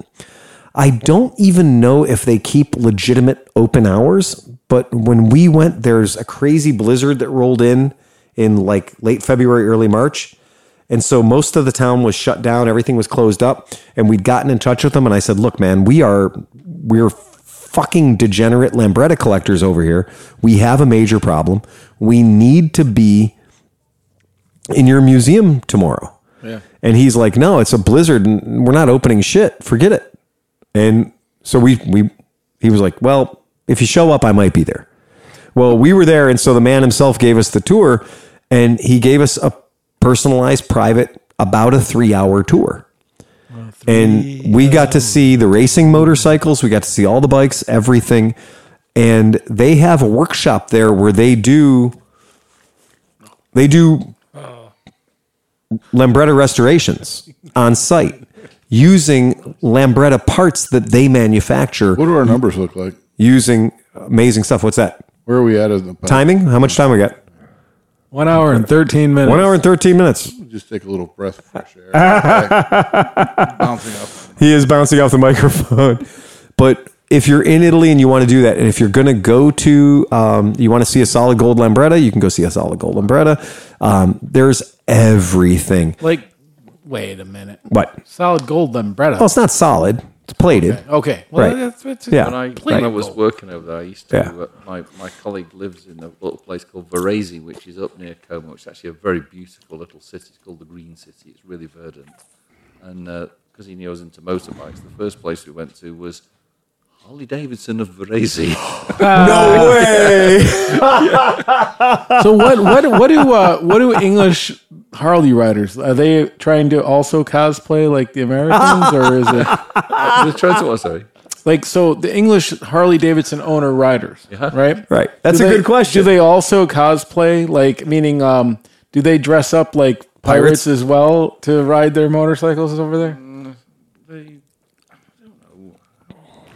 They try to look like American Yeah. bikers. I think that's Yeah, so they're doing the they whole, do. like, you Yeah, know. Yeah, there's lots of like leather vests and denim vests. And but England has, you guys have a helmet law, right? Yeah. 100%. So, like, Yeah. do they wear little half helmets, or do they have a bigger law? No, well, that wouldn't be legal. It has to be a helmet with an ACU Yeah. motorcycle union sticker on it. Okay. Like we have to have a Snell sticker. Snell, yeah. DOT. Yeah. DOT. Yeah. ECE. So yeah. you wouldn't get one of those. The ACU would never approve a half shell helmet. It has to be a full. Three-quarter. Yeah. Yeah. Three-quarter. So there are, but there are a lot. Yeah, to answer your question specifically, a lot of them wear open face helmets. A lot more. Yeah, Generally, most people wear full face helmets or flip fronts, but there's a much bigger percentage of them wear. Yeah, because they need that danger. You got to make sure you can scrape your face off if you fall. Yeah. It is funny when you meet Harley Davidson enthusiasts from other parts of the world, because you do understand that, like, Merritt and I took a trip years ago, and we took a helicopter trip into the Grand Canyon, and the gentleman and his wife that jumped in the helicopter with us, he was wearing, this very clearly Harley Owners Group jacket, but he also was wearing a BMW Galandestrasse GS hat. Right. Right. And I was like, well, mixing your metaphors, my friend, whatever. But whatever, that's fine. It's the middle of winter. We're going to get into a helicopter and go bi-curious. into the bottom of the Grand Canyon and get on a very fast boat and do very dangerous things up what river was left back then before the river didn't exist anymore. Right. That was going to be great. We were going to jump into a stainless steel boat with over 1,500 horsepower and go hell-bent for leather up the middle of the Grand Canyon, thanks to I'm going to say it wrong, but the Hualapai Indians, right? Who their tribe has the corner on the marketing and tourism concession that isn't controlled by the United States National Parks because of reparations, I guess is a better term for it. But it turns out that when you take the United States government away from something and you hand it over to Native American tribes, they're going to be like, sure, you want to hang off the edge? Go right ahead, right? Yeah, we got a 1,500 horsepower boat run by this 20-year-old kid over here. Yeah. And game on. And it was great. And you get access that you wouldn't normally get when you're on the national parks side of the big ditch. So we booked this thing out. And so this guy and his wife jump in the helicopter with us, and this is going to be awesome. And I couldn't help. I was like, I'm sorry, I can't help but notice the Harley Davidson jacket, the BMW hat, Yeah. right? Are you in town for a trade show? Kind of thing. Because, the base of operations out there would be Vegas. And he goes, oh, no. And I was like, oh, yeah, definitely right now, understanding English is not his first language. Very good. Turns out he was Filipino. And that he, in fact, does own a Harley Davidson Road King. And he, in fact, does own a BMW 1200 GS, which in his neighborhood makes him pretty much God, right? He has both of the giant, ridiculous toys. And so I was asking him, I was like, well, so in the Philippines, like, is that culture? You asked the question, do people in the Philippines emulate the United States American biker? Yeah. And he goes, to a fault. In so many words, he was like, yeah, it's exactly. Well, that's why it. I was wondering if somebody, like, if there was a country that exaggerated it. Like, how Japan takes, like, the 50s rocker thing, and then the pompadours are like 30 inches high. Yes, and fucking and in Mexico, the pointy boots that actually go so far they curl back around themselves, yeah, right? yeah, Yes, you can go too far, Right. There's that term. Oh shit, they've gone plaid. Well, they've right. fucking gone plaid, and I think you're right. I think that's exactly it. And so, do they latch on any morsel they could get? Is it like, okay, well, Sons of Anarchy is the cool thing, so now we're all going to be Sons of Anarchy, right? I did know. Have you noticed since that show came out, every fucking Harley that's not a bagger has that club fairing and the high fucking like crossbars on it. Every single one. They must have sold. That show must have sold like 1 million of those bikini fucking bobber fairing, whatever those, the high fairings. Because I never saw them until Sons of Anarchy. And when all the club members in that show had the same fucking high fairing on. The phrase that pays is what you teetered on, Sleepy. Thank you. It is called club style. Club style. That's Club it. style. Yeah. And Harley Davidson has leaned into it because... No, they really did? Yeah, they have. So Harley Davidson is now selling you a club style. And I guarantee you the club style Harley Davidson jacket has 2 gun holsters in it. Yes, it does. Amen, brother. Oh, don't get me started on my feelings. You know why? I bought a fucking... not knowing what I was buying, I wanted a fucking jean vest because I like jean vest. I haven't had it in a long time. So I looked at this one. I'm like, oh, that looks like... I hate collars on them because, if I'm on my scooter, I don't want the thing flopping around. Yeah. So it, had a nice, almost like a flat track racing collar to it. I'm like, oh, okay. Yeah. So I buy it, and it was a something motorcycle jean jacket club style. Club style. So I get this thing, and I'm like, oh, sweet, it's got big pockets. So I go to try to put my phone in it, and I can't. And I'm like, why can't I put my phone in here? It's because it's got elastic shit to hold your gun. To hold the gun. Inside your jean jacket when you're playing Johnny Badass on your fucking... Well, that once a month when I dress up to be a pirate and go ride my Harley Davidson, I also like to take out my Lady Smith & Wesson and slide it into my gun holster, my concealed carry pouch. Right. I'm going to, Steve, take the helm for a second. I'm going to show you guys a purchase I mistakenly made. Oh. All right. So Phil's left the area and he's going somewhere. Oh, no. Oh, no. Oh, no. Wait, there's American flags ingrained in things So and I made stuff a over here. Sometimes that's good. I buy things. Oh, yeah. Man. Yeah, right? Okay, here we go. Let me get the cans back on here. So You bought that to ride your road glide. sometimes I make an impulse purchase, and I'm going to tell you that the person selling this jacket, the company selling the jacket, didn't tell me that it was... Look, I am a big fan of brown pebble grain leather. Sure. I love it, man. It's just, it feels like a football, American style.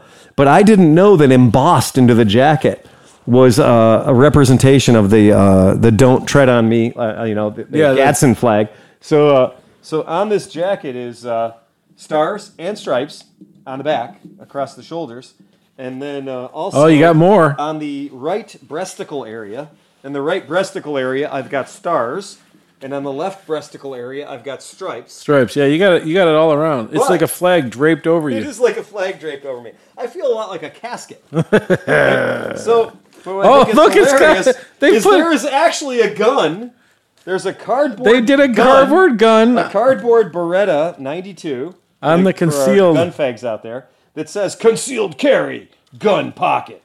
Now I gotta say that the gun pocket logo, the gun pocket tag, is larger than any other tag on the jacket. Yeah. The tag that tells you what size it is. No. The tag that tells you how many cows were killed. The tag that tells you how to take care of it. Ooh. The tag that tells you the warranty or the features. If you lose the sleeves on that, you will have the ultimate cut. All of the shit, all of the stuff that this jacket is telling you is not as important as apparently it's the biggest selling feature. A Beretta 92 will fit in this thing. How is it? Is the gun pocket everything that you hoped it would be? That's the important part. We have to find this out. I don't often, okay, so I'm a left-handed fella. So my gun pocket would be there. So that is okay. So you got it's got the double things. That's what mine had.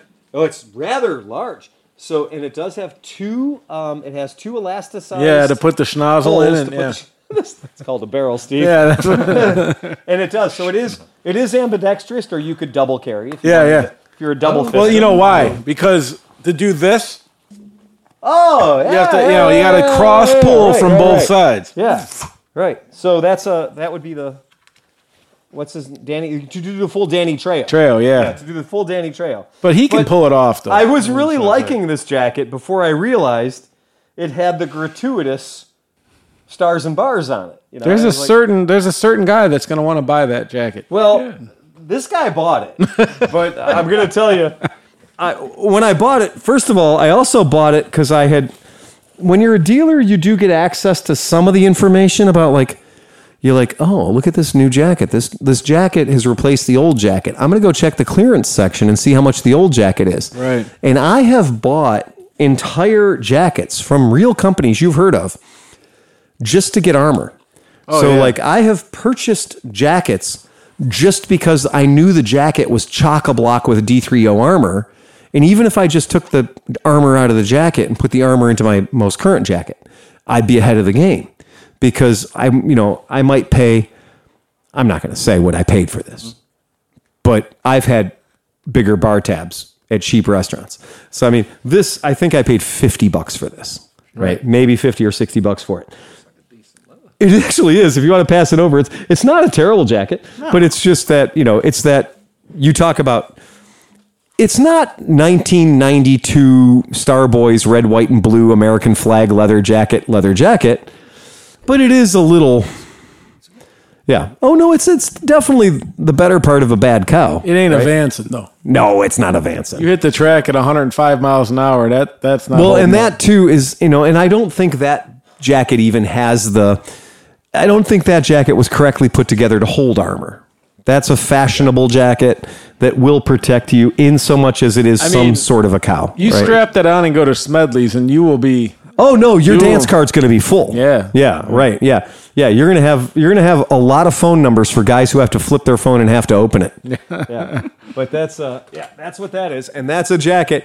And yeah, you said it right. Concealed carry is the big thing. Yeah. I was just thinking that would probably several people I know in England who are Harley riders who would snatch your hand off to buy one of those. I know. But they'd have no use for the concealed carry pockets. Right. In fact, I wouldn't know what the term meant. And for those who are not of the gun persuasion, here in the state of Ohio, our concealed carry law is now, are you guys ready? I'm going to recite the Ohio concealed carry law for you. Are you ready? It's hard to know the whole law. I will give you the entire law. Okay. Yep. Yeah. That's it. So, am I allowed to carry concealed? Yep. Am I allowed to carry open? Yep. Am I allowed to just fucking carry whatever the fuck I want, whenever the fuck? Yep. I may have been a bad boy in my previous life. Can I still carry? Yep. That's stupid. As long as you can legally buy a gun, you can carry it wherever the fuck you want. It's fucking stupid. My daughter's turning 9. She got her concealed carry. Yeah, I had to get her a new gun. I had to get her a gun. 3rd grade. If you're not carrying in 3rd grade, man, for people who do not live here, for people who live in other places, today, one of my customers in the shop today owns a gun store, a real gun shop, like a proper gun shop. It's a gun shop that is in Parma. Oh yeah. Okay. And it's right across from Harbor Freight. So degenerates like us know right where that gun shop is, right? Yeah. And so it's and so it's kind of in a strip mall. It's when you look at the place, you're like, it's a strip mall. But it is very much a gun shop. And he's been broken into a lot because it's a gun store, and he was talking about a friend of his gun store that got broken into the other day, or not that long ago, and 27 Glock pistols were stolen and 3 long guns. I have no idea why they'd steal long guns, but what the hell? They were probably AR variant type Atlantic long guns. Gun and Tackle got robbed last year too. And that place has been forever in the wrong place for the last 25 years. Yeah. And so I didn't realize, but when I'm speaking with this guy and I'm just having a chat, I was like, what the fuck is it? Because if you've met me and you've ever talked to me about running a motorcycle shop, you will know that one of my absolute pet peeves is old white men who think this is a museum. They're retired. They have nowhere better to be. Phil loves old white men. And You love him, especially when you say, "Hey, come tomorrow and pick up your bike because it'll be done." dude, that guy. Wow. Oh man, I'm glad Steve was here for that. Dude, I showed up and I thought I was about to hug a guy because I thought he was playing pranks with this dude. So I'm about to go up and be like, haha, what's up? And all of a sudden I'm like, oh, wait, that guy's really mad. The guy was super mad. And he dropped his bike off yesterday to have some services done.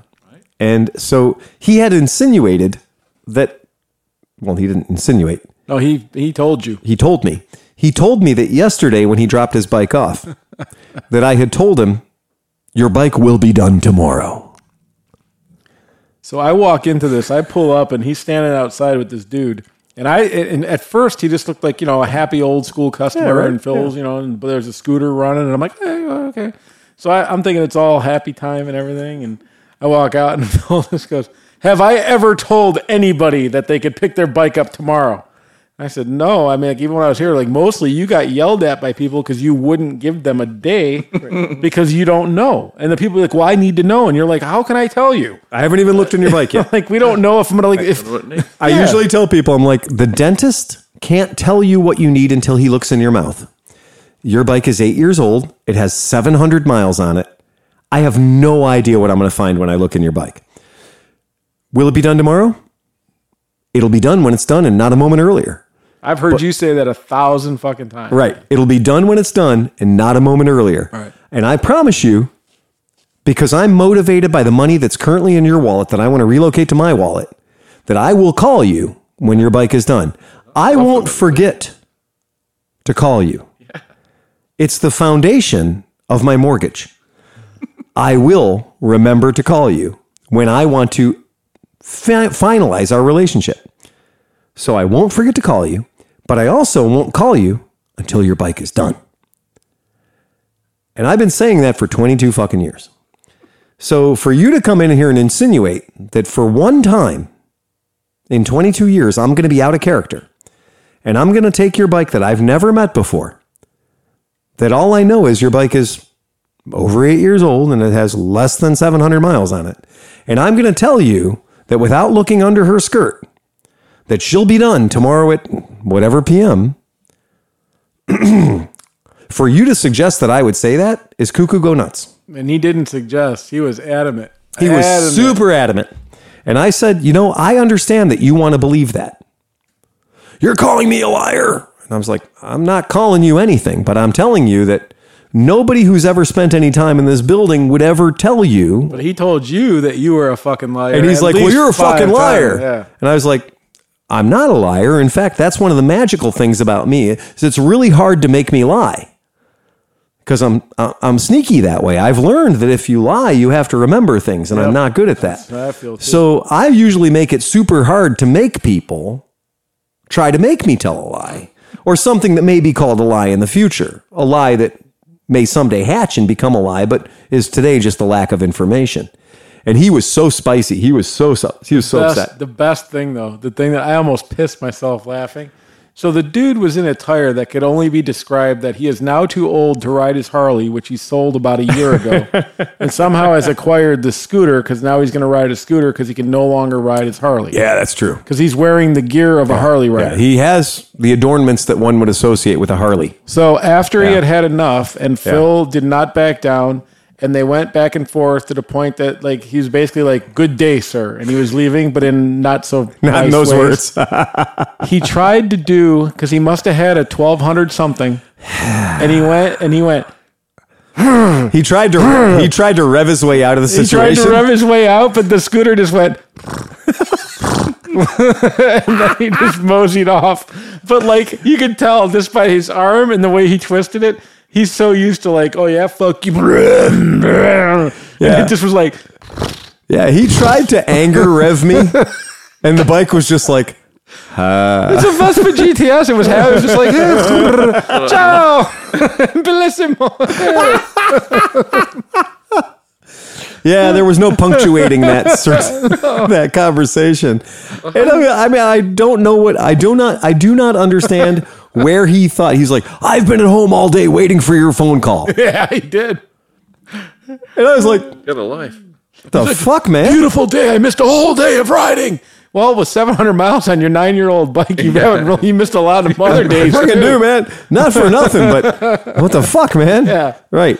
And, this is the time of the year where I don't exactly have 26 bikes lined up in the service department. Right. When he called me at 5 o'clock and I could tell that he was super duper upset that I was going to, according to our work schedule right now, his bike could be done on Saturday if everything goes the way it goes. Now, That's not big. Yesterday, what was yesterday? Wednesday? Yesterday was Wednesday and he brought it in at 6 o'clock. So not Close even of business. Wednesday. So Thursday morning. So he lost yesterday. So Thursday, Friday, Saturday. Right. That's basically 2 business days. 2 business turnaround. days. Exactly. Right. That's fucking more than acceptable. That's the way we normally operate around here. Right. Usually that's our target.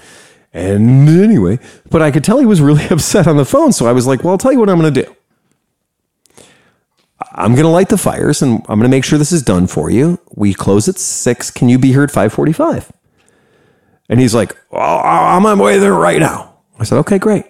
So I got everything done and made sure everything was fine for him. I brought out the sample of his oil before the change and his oil after the change. It was something I do. I just want people to see, this is the oil as it came out of your bike with 800 miles on it. This is the oil we put in. You're fine.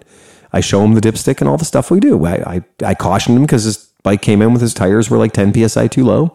So I cautioned him about that, gave him some tips and whatever, took his money. And then he's like, he literally just wanted to have an argument. Yep. And then after he couldn't get his way and stuff, then he was like, well, I'll have to question your work because now you rushed it. That's what he said. I'm going to have to look at your work with a fine-toothed comb because you rushed it. Well, first of all, why was he rushing it? Wait a second. Why did I rush it? Yeah. Oh, that would have been you. Yeah. All right. Check. All right. Secondly, you weren't fucking doing a top end on it. No, it was not basic service, annual service. Yeah. It was an annual service, the first annual service it's had in 9 years. And So, you just done the guy a huge favor. I know. I'm sure I would have taken that. No, but I know he's gonna give us a 0 star. I absolutely know he's gonna give us a 1 star. You know what's crazy? Yeah. So like when I was sitting here working on bikes and he was talking to all these people on the thing, Right. You wouldn't believe how fast people go from the cheeriest motherfucker to like the most evil, satanic, humanoid, just evil device. You want to know how it is? You ever had a 3-year-old around? Yeah. Take their candy out of their hand. Yeah. So let them take like 3 bites out of the candy and then take the candy away. And you see how quickly they turn? Yeah. That's the motorcycle industry. My favorite part though is when people would be like, they think they were calling, like in the heat of this summer when you couldn't find a motorcycle in stock in the history of the United States. Somebody would call and be like, you got that bike. Yeah. How much is it? $3,000. It's a really good deal, whatever. Okay, if I come down at $1,200, would you take it? No. What do you mean? You're going to say turn down cash? It's like, bro, have you looked at the market right now? Like, no, I'm not taking $1,200. No, I'm not. No, there's no way, man. And like the motorcycle industry is always a very strange thing anyway. But it is hilarious how many people think that that we buy the bikes for $4,000 and sell them for $8,000. That is completely the belief. Yeah.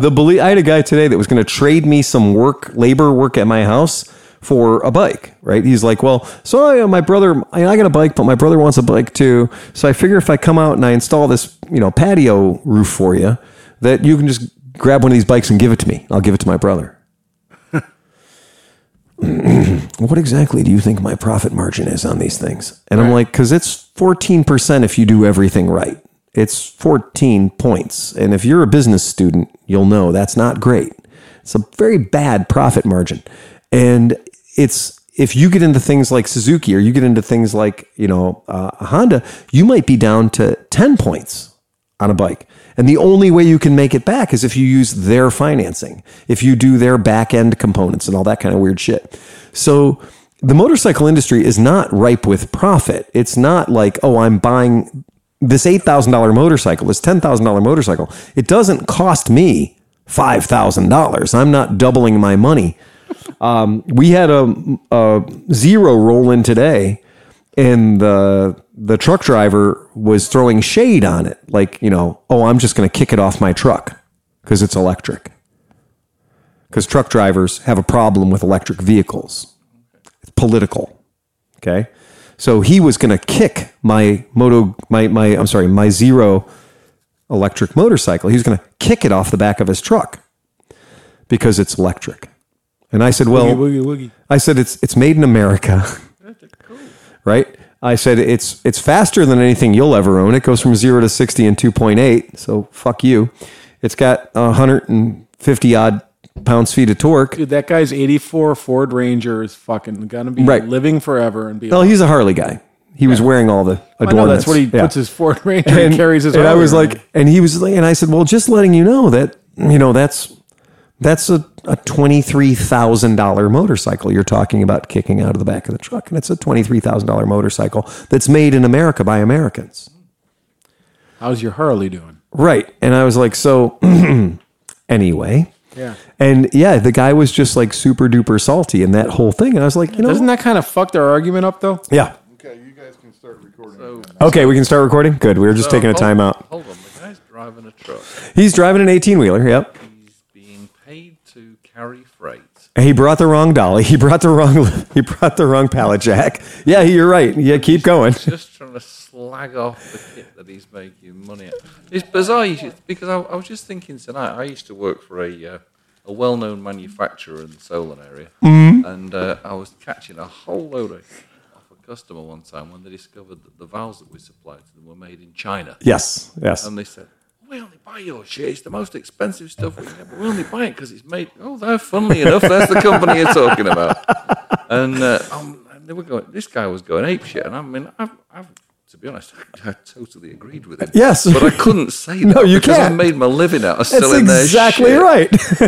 I swore from that day forward to do everything I could to keep as much work out of the Chinese plant as possible. And now I'm very delighted to work for one of their main competitors. who makes Exactly. everything in America. Thank you Exactly. very much indeed, but When you when you work for them, when that's your job, Right. it's your job to justify what you're bloody doing. absolutely. So you don't abuse the freight that you're being paid to transport around the country. You treat it with kid gloves. And you also think about this whole idea about like, okay, well, should you do happen to inadvertently damage my piece of freight, keep in mind, one, you're not delivering it wearing a mask and a hood, right? You're handing me a bill of lading. I'm inspecting the cargo. And if I have any problem with the outside of the crate, I'm going to make you wait while I open motherfucking crate. And then I'm going to inspect what's inside the crate. And anything that's wrong with it, I'm going to write on the fucking thing. Yep. And And then you're going to have to countersign that says you're acknowledging that I'm not crazy and all these damages are really actually there. So, your move, dude. yeah.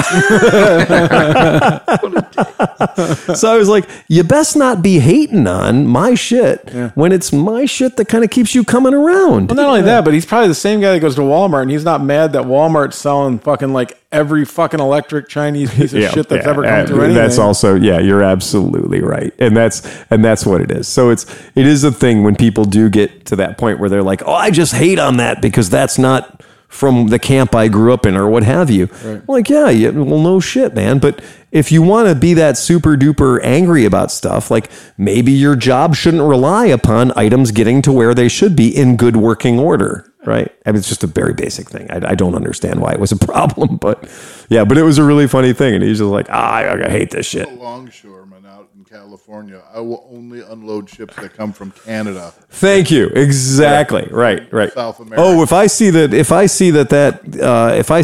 40-foot container says Hyundai on the side of it, I'm going to give it an extra shake. Yeah, well, that's great, except for it's all the replacement parts for your wife's vibrator, and she's going to be super angry in about 3 weeks. Yeah, it's just, look, that's ridiculous. Taking it out on, whatever it is you're transporting, or having that like sense of ego where you're like, I hate all things that are not Harley Davidsons. What the fuck, man? Are you serious? Can you literally live like that? Because it's kooky. That guy's still holding on to Betamax. Like, fuck it, this is the best quality ever. Back to your question about Harley riders in England. A friend of mine was a Harley rider in England. He used to go on all these rallies and stuff. And he did tell me, don't bother turning up at one of our rallies unless you're on a Harley, because they'll just let you on the place. They're totally isolated. Yeah. We only allow American bikes here in On England. the aforementioned. Don't ride one of those foreign Triumph things. What? Don't you care about your fellow countrymen?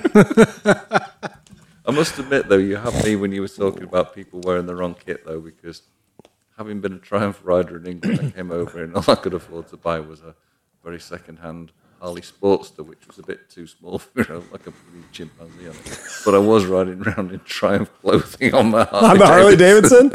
One of my absolute favorite jackets that I've ever owned happens to be a Honda line jacket. It's a really nice. I love it. It's not too hot. It's not too cool. It's a really good jacket, but it very clearly has the wing from a Honda logo on the back of it, a vintage Honda logo. And I really like the big wing. I really enjoy it. And on the side, it's got another round patch with a Honda emblem on it.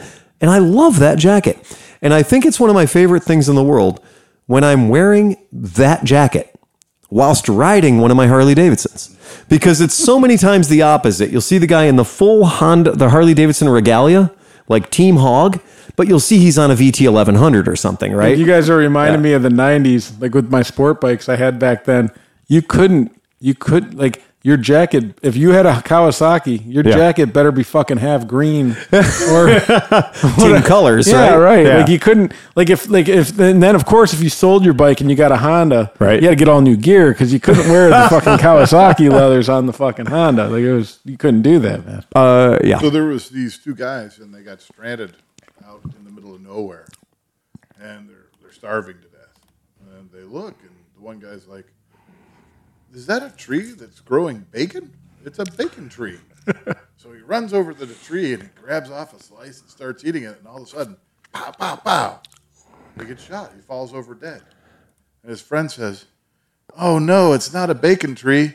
It's a ham bush." It's a ham bush. I do remember back in the early 70s, there was a lot of animosity about Japanese cars coming into Britain. And those days. Does this have anything to do with the ham bush? No, totally. No, but wait, bear with me.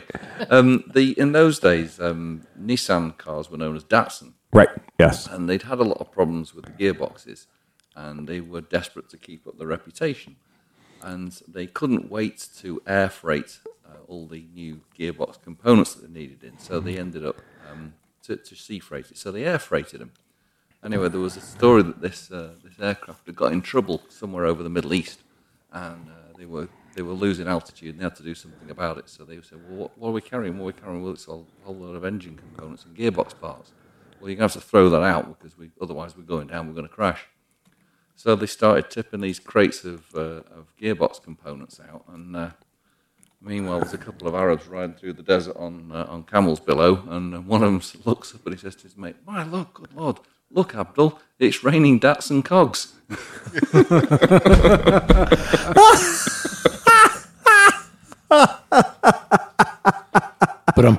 Oh, that's great. Datsun cogs.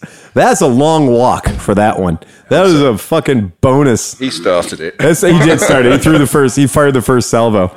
I ran out of cooling on a CBX when I was in New York City when I was first wooing Dr. Waters. Oh, you told me, yeah. And I ran out of cooling, and my CBX became violently hot, and all the noises made bad noises, and the valves stopped valving, and my 6-cylinder motor became like a 4, and then became like a 3, and then became like a 2-cylinder motor, and I'm in this gridlock fucking New York City traffic, just not having a good time with it at all, on what otherwise should be an amazing experience. And so my destination for the day was the actual Harley Davidson Cafe in Manhattan.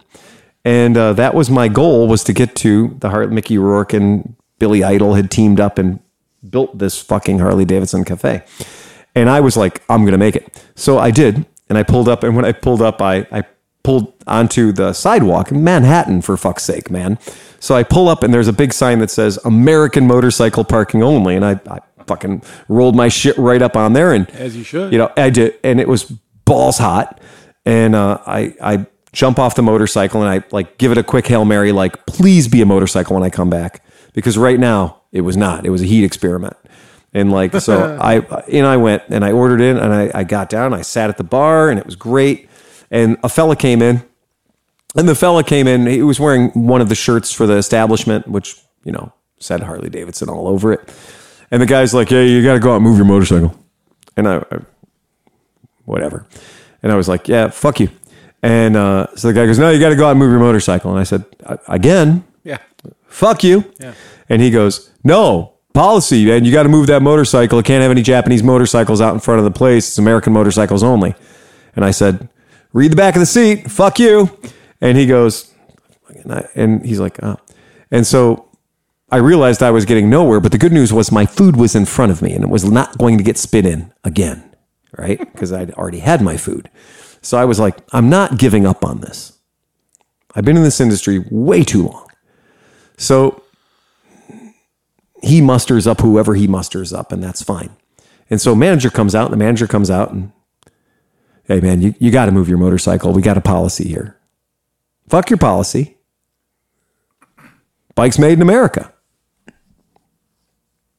Again, in the spirit of Harley Davidson, fuck you.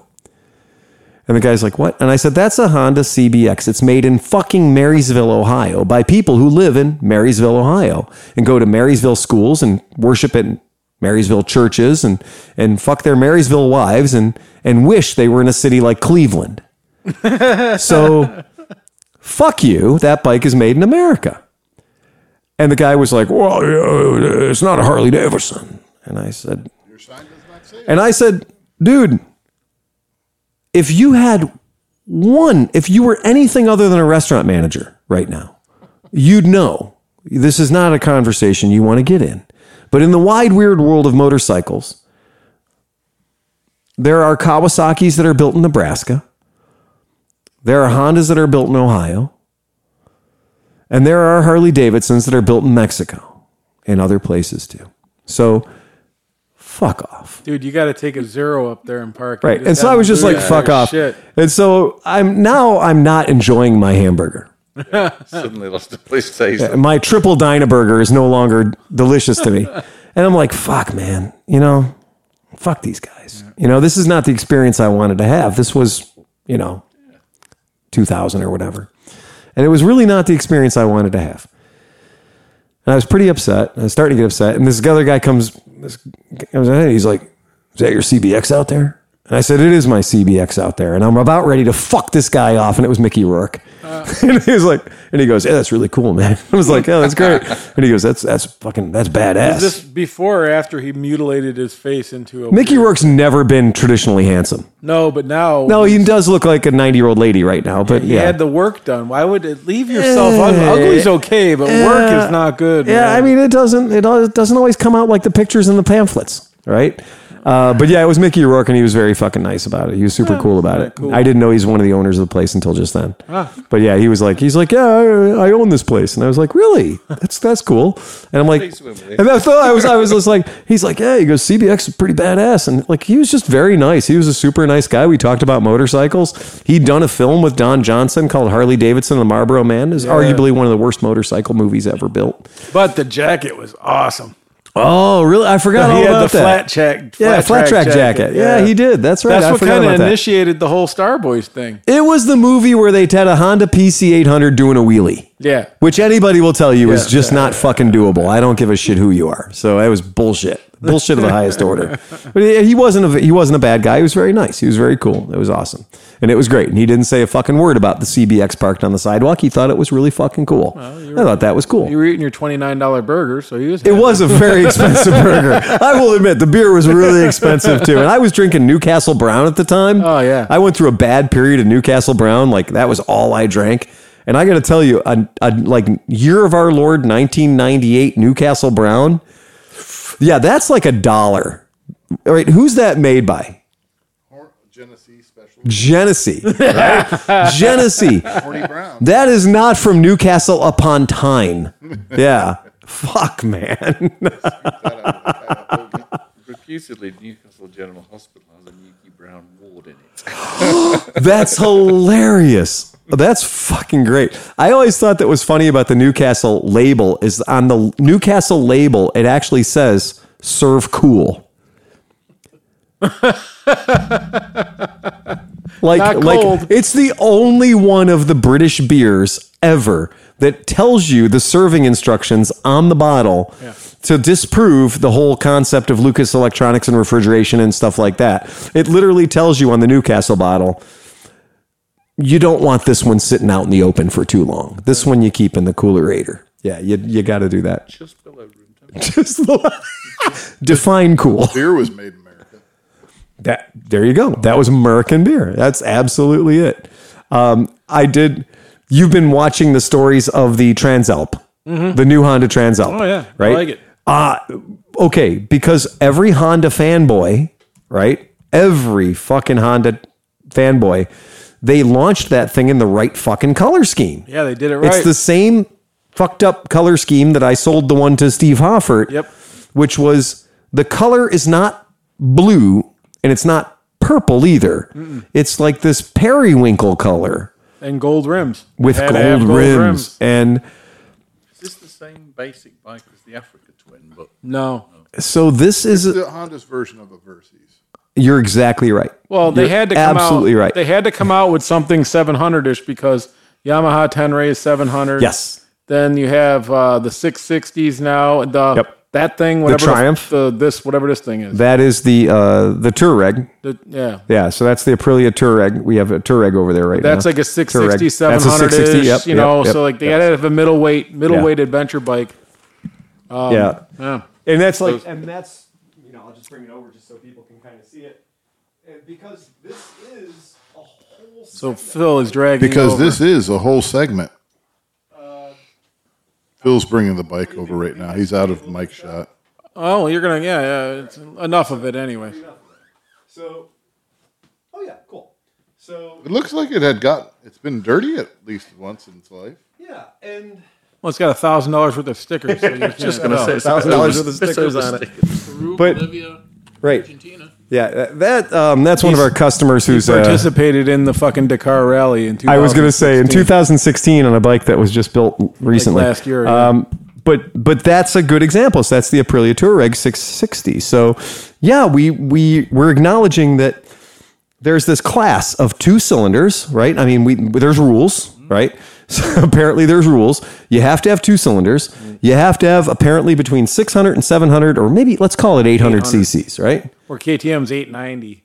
Well, that's just getting, yeah. But it's like the That's out of middleweight. class. That's gratuitous. That's just KTM. They're bumped into the 900. So that's just KTMification. Yeah. They have yeah. to run with the leader class. Well, the good news is, though, it's a KTM.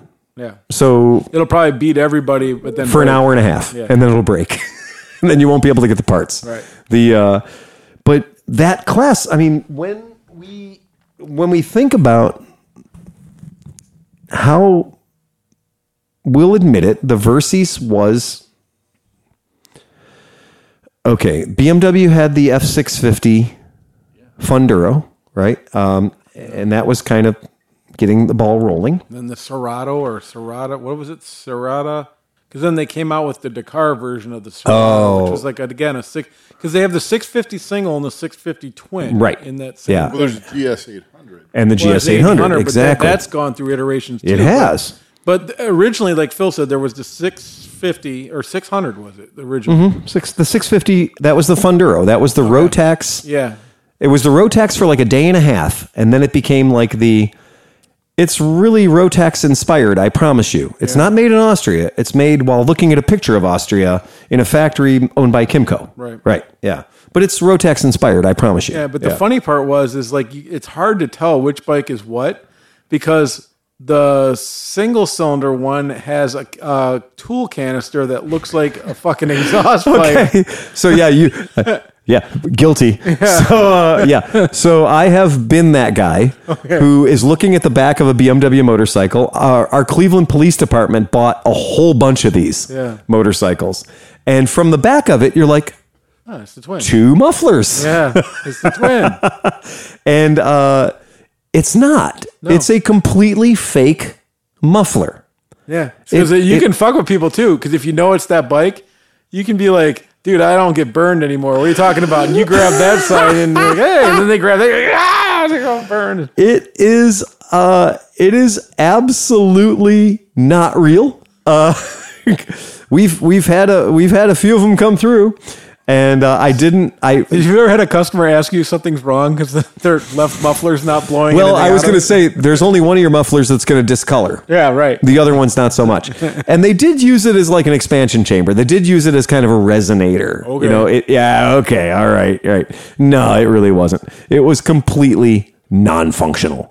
And it's absolutely true that I literally got made fun of because I didn't pick up on that right away.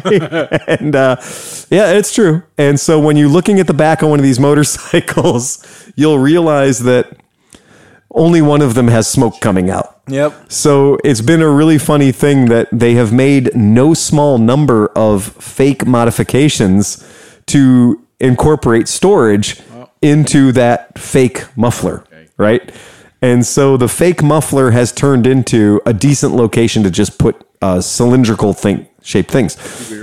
Oh, well, yeah, it's your dildo holder, for lack of a better term. When you look at the back of it, so when you are looking at one of these with sober eyes, right, you will see that one of them very clearly has carbon inside of it, and one of them does not. Yet one of them very much has a nipple and a ring and everything on the back of it to suggest that at some point errant exhaust gases may come out of there. Right. It doesn't. I'm just envisaging the Frenchman in rural France riding in with his baguette sticking on the back of that.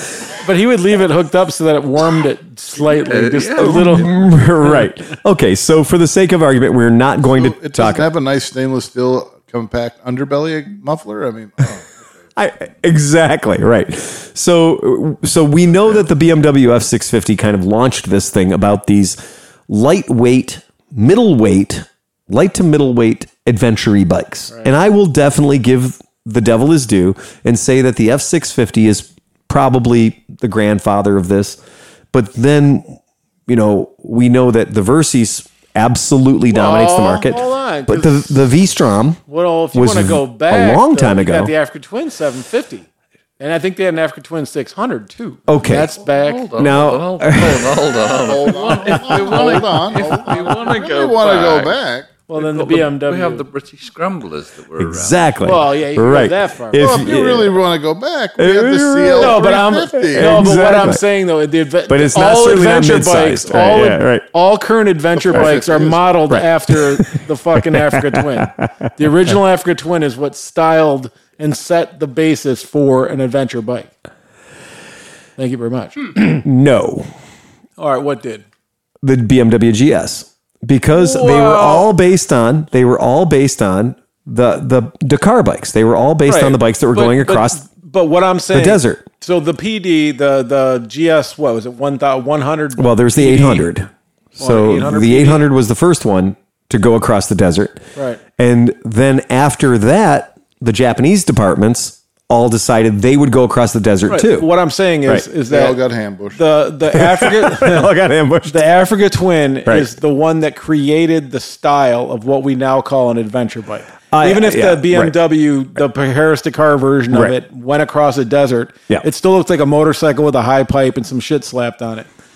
Honda's the first one to actually put fairings and make it look all, like it is now. Like that's the thing is, what year is that Africa Twin? That's like a 88. 88? Yeah, 88. I mean, if it came out next to my Africa Twin, like you'd be like, oh, you got a body kit. It's not that different. Like, let's just agree and move on. I have to tell you mentioned Dakar and whatever. I always remember a rather unkind thing that I did. There was a guy that I hadn't lived here very long, and there was a guy I met in a motorbike shop, and on New Year's Day, I was admitted to hospital to have neck surgery. And fast forward a few weeks, and I was allowed out, and I was able to go to the motorbike show, and I got this great big collar out. And I'd seen this guy only a couple of months before in his shop, and he comes up and goes, "Oh, what happened to you?" I said, "Oh, have you heard of Paris-Dakar?" He goes, "Yeah." It's nothing to do with that. So, that's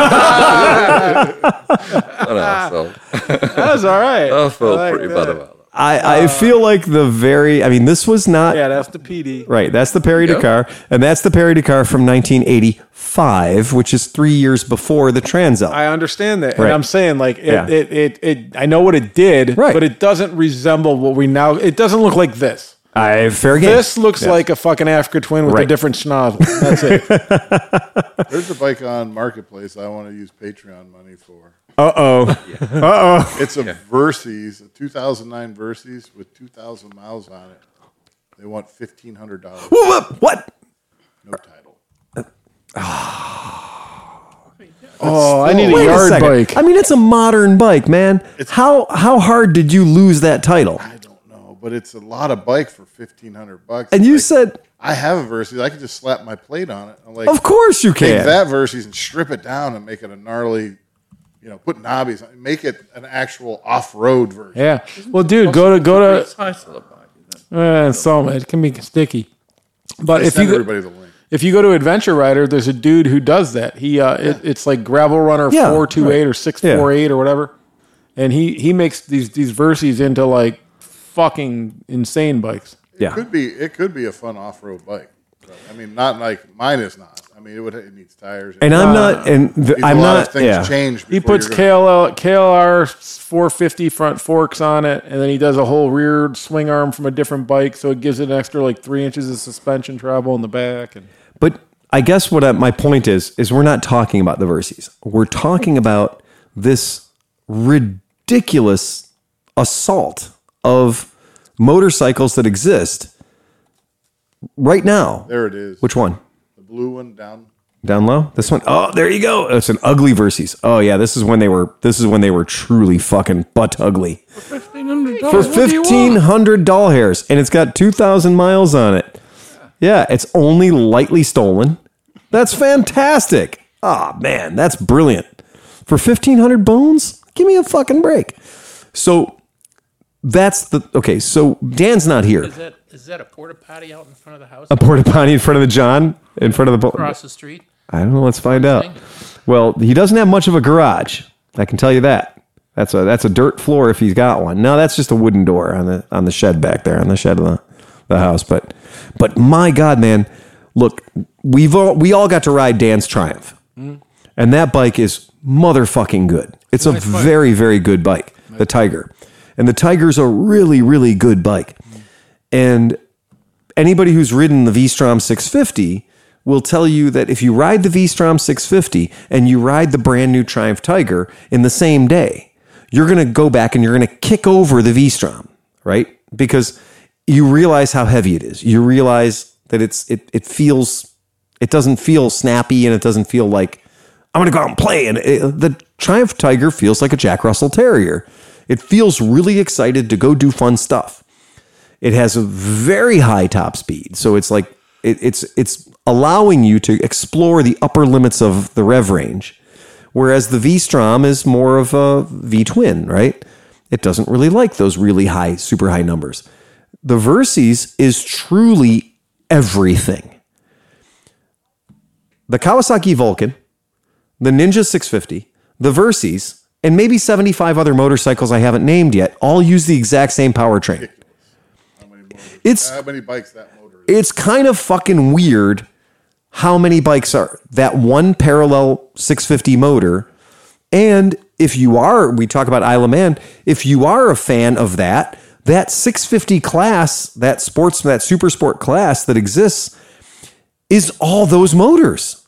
It was developed for them, really, wasn't it? It was. And people like Norton retro engineered motors that shouldn't exist to participate in that class.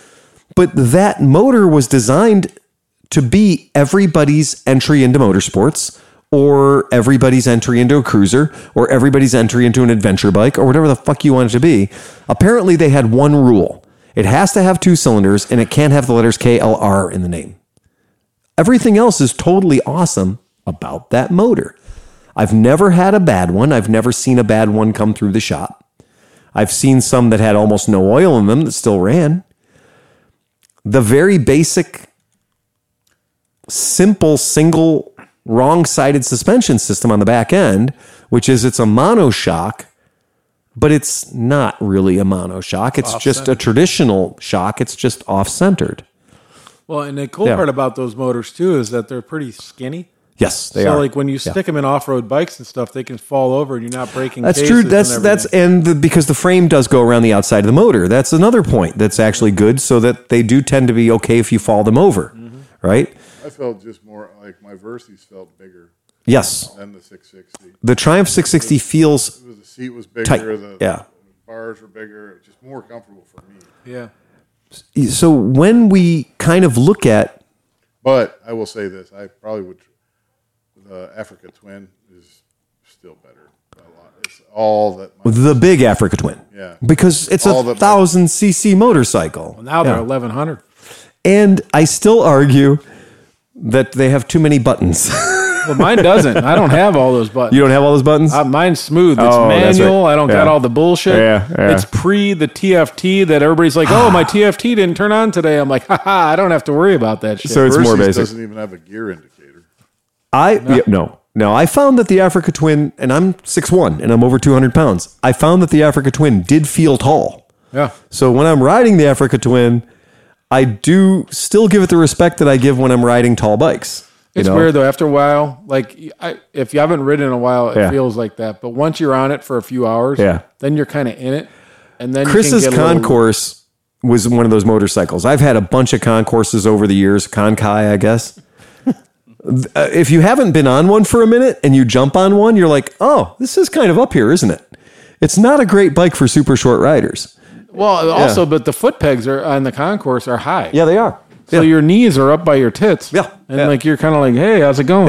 Yeah. But it's one of those motorcycles that when you ride it, you're like, Yeah, so after 6 hours, the fucking hips are killing me. the area between your hips, your knees, and your feet is just not happy at all. Yeah. It's been compressed. It's been amputated. That's like my Triumph is like that. My Thunderbird, the pegs are kind of high. They're too high. Yeah. And so when yeah. me and Dan went out to the Rockabilly Ruckus, which was about 2 hours and a half from my house, yeah. by the time I got there, I was ready to get the fuck off. You were that done. bike. Yeah, you were done. And so John's sitting on the Touareg right now. This is, the 660 adventure bike he's from smiling. Aprilia. No, it's a really good bike. I've ridden it around. It's a great motorcycle. There's nothing wrong with it. It's in that slimming. It's in that 90 horsepower range, which they seem to all be, Yeah. right? And so, did you say is there a new SV? What's the deal with that? It's the SP or SP 650. Well, it is the SB. Yeah. But it's no longer a V. It's a parallel twin. Okay, that's what I was asking. So they're bringing it out as a parallel twin. So it's an SV 650, but they're calling it the all the guys online are calling it the SP. But it is a 2023. Yeah. Right? Yeah. And it is a V-Strom. Yeah. Oh, I mean, it's It's not a sport bike. no, it's a SV. It's like it's a naked bike. Yeah, okay. It's not a V-Strom. All right. The TFT display is the same that all Piaggio products use, the same screen. So if you look at the Vespa, it's got exactly the same screen. It's fucking hilarious. But yeah, they had, so that's the V-Strom 650 XT Sport. Right. So that one. So that's in that classification. But Oh, you know said what? No, there's a new Dr. Yeah. No, there's the 800cc. the Dr. Big. Yeah, so The it looks DR, like the Dr. yeah, Big. But right. If you go to Adventure Rider, they have it on the cover of that, but it's It does. And I noticed that too. When you move it, you feel it going. There's some resistance. Yep. Like it'll stay. It's staying right there. It's not. it might just not be set up right. I mean, like you can compress it and it'll kind of stay there. No, I've had that same experience. Up and It does definitely. There's more stiction there in that suspension than I expected. Now the good news is when you're actually riding it, it's break. yeah, yeah. Loading the. No, it's. I felt the same thing. I felt like there was a little resistance there to the thing. Anyway. Oh, that guy spent all the money on stickers. Like seriously. So it is kind of a weird thing when you're thinking about this category. I don't understand right now. Every manufacturer is putting everything into this. Like they are convinced that 650 to 800 cc twin cylinder adventure-y styled bike, they're convinced that's what we all want to go out and buy. for the next I don't know. 3 years. Right. Then they're on to something else. Yeah, and I don't know. So what? So the V-Strom now, they're putting out the 800 DE. They're calling it a V-Strom, but it's a parallel twin. So everybody's calling it the P-Strom. That's what all I right. think. So it's called an 800 DE. Yeah, V-Strom 800 DE. That's and fucking it's a beautiful weird. looking bike. It looks like the Dr. Big, 100% yellow and blue. Yep. It's got the gold I got it up rims. on the screen right now. Yeah. So it's not a V-Strom. That's the point. That's the point. That's like, yeah, and that's exactly fucking right, because it's not a V-Strom. So they said they called it an 800 DE, and I think you're right. Dr. Big is a very good, recollection. It has gold rims, so now that's official. 776cc DOHC parallel twin with 4-valve heads, 270-degree crank. Yeah. Pretty standard stuff for the market. Right, and that's absolutely true. Yeah. Right. So, and Yamaha's had their 700cc parallel twin for now going on 10, 12 years. Yep. That guy was ripping it down at the barrel races at Mid-Ohio. That was Yes, he was. 700. That was a 10 rate. a Tenere 700. That's only 2 years out. Yep. This one's going to have 83 horsepower at 8,500 RPMs. Yeah.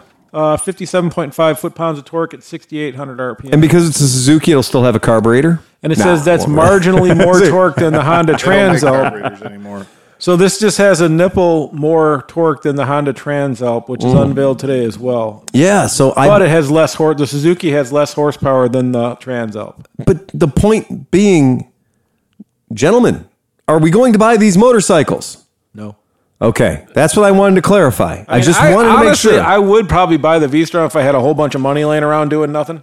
I've I don't ridden need to. I have a Versys. right, and that's the other thing. Well, and I like. have an African- I know, but it's pretty. I like the yellow Okay, and blue. but the I'm whole fucking insane. I mean, we don't buy new motorcycles. No, we don't. Will we buy these motorcycles No. 5 or 6 years from now? Yeah, probably.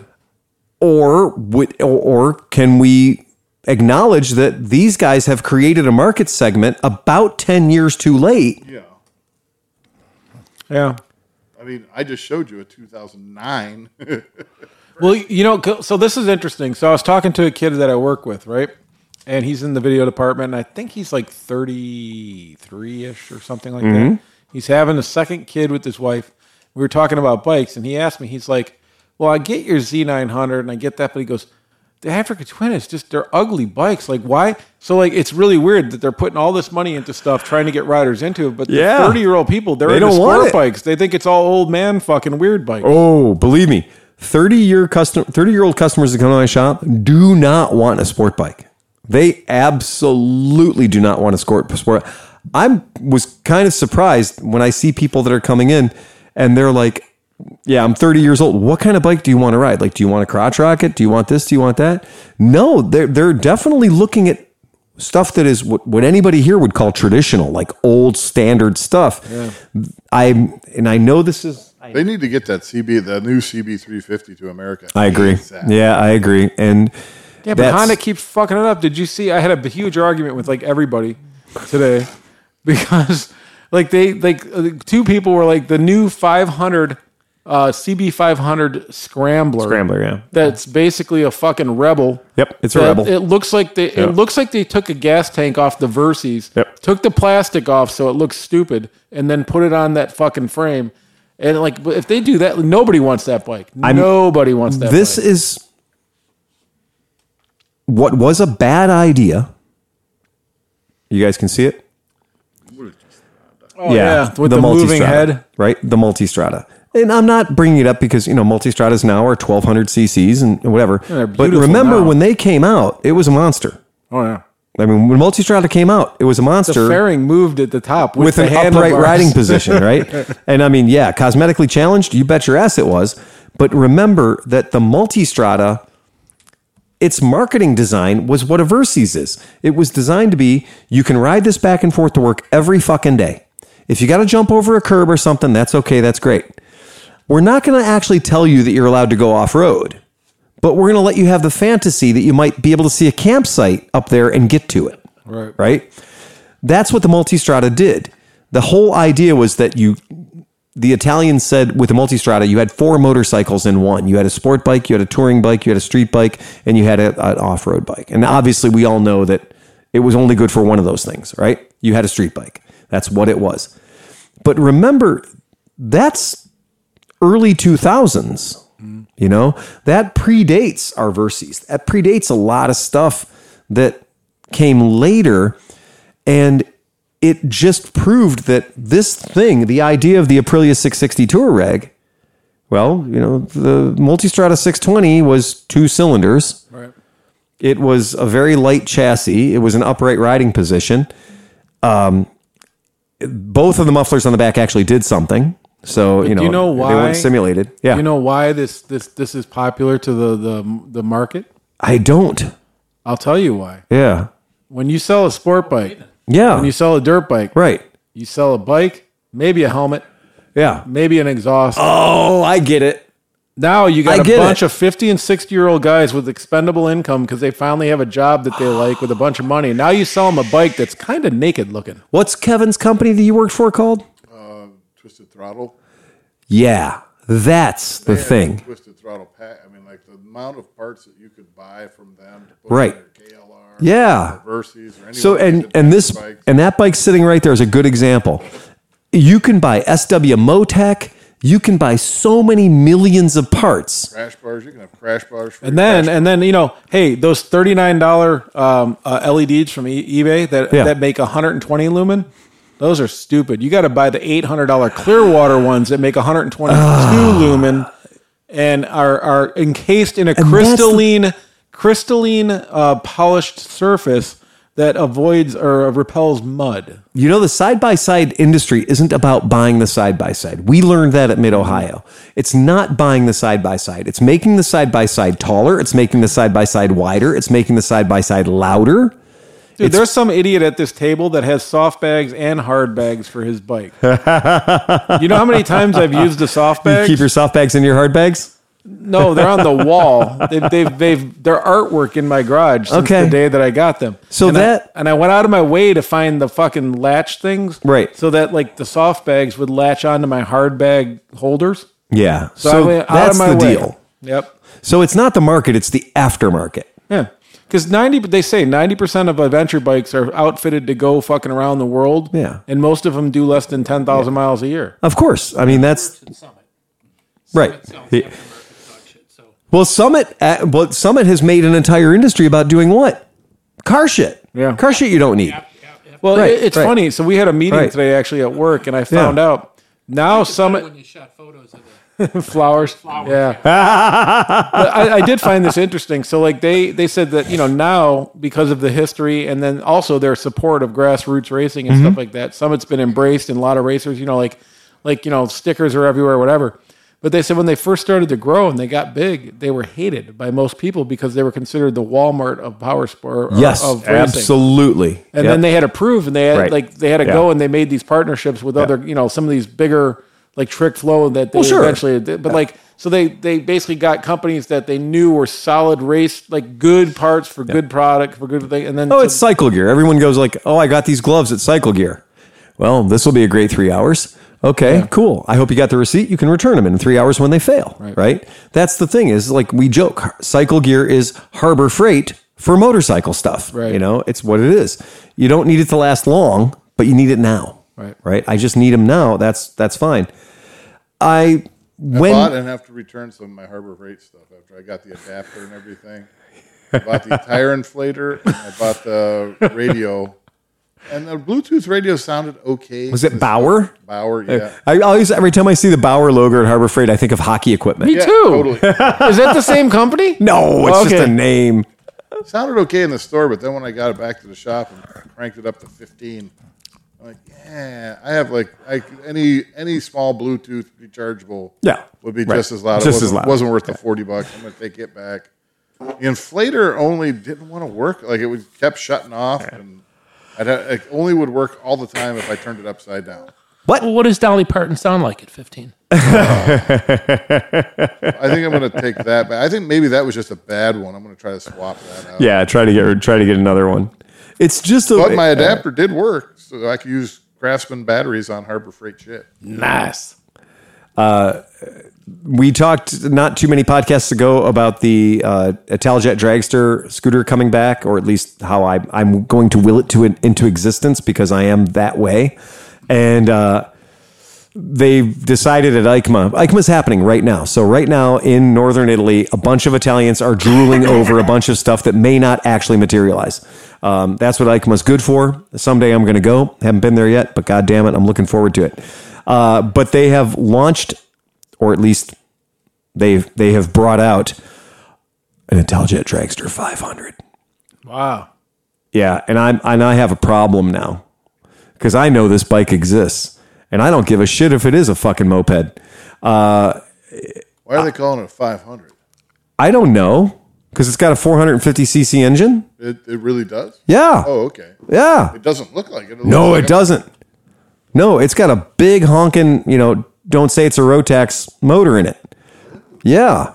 And chain drives. Oh. Yeah, exactly. They gave up the center hub steering because we know that was just to try and get sex from a smaller boys. Yeah, it's real. And I don't know. I mean, it's real enough that it's at EICMA, I guess. That's all I can say. I don't care. It's sexy and I want it. I don't give a shit. I don't care.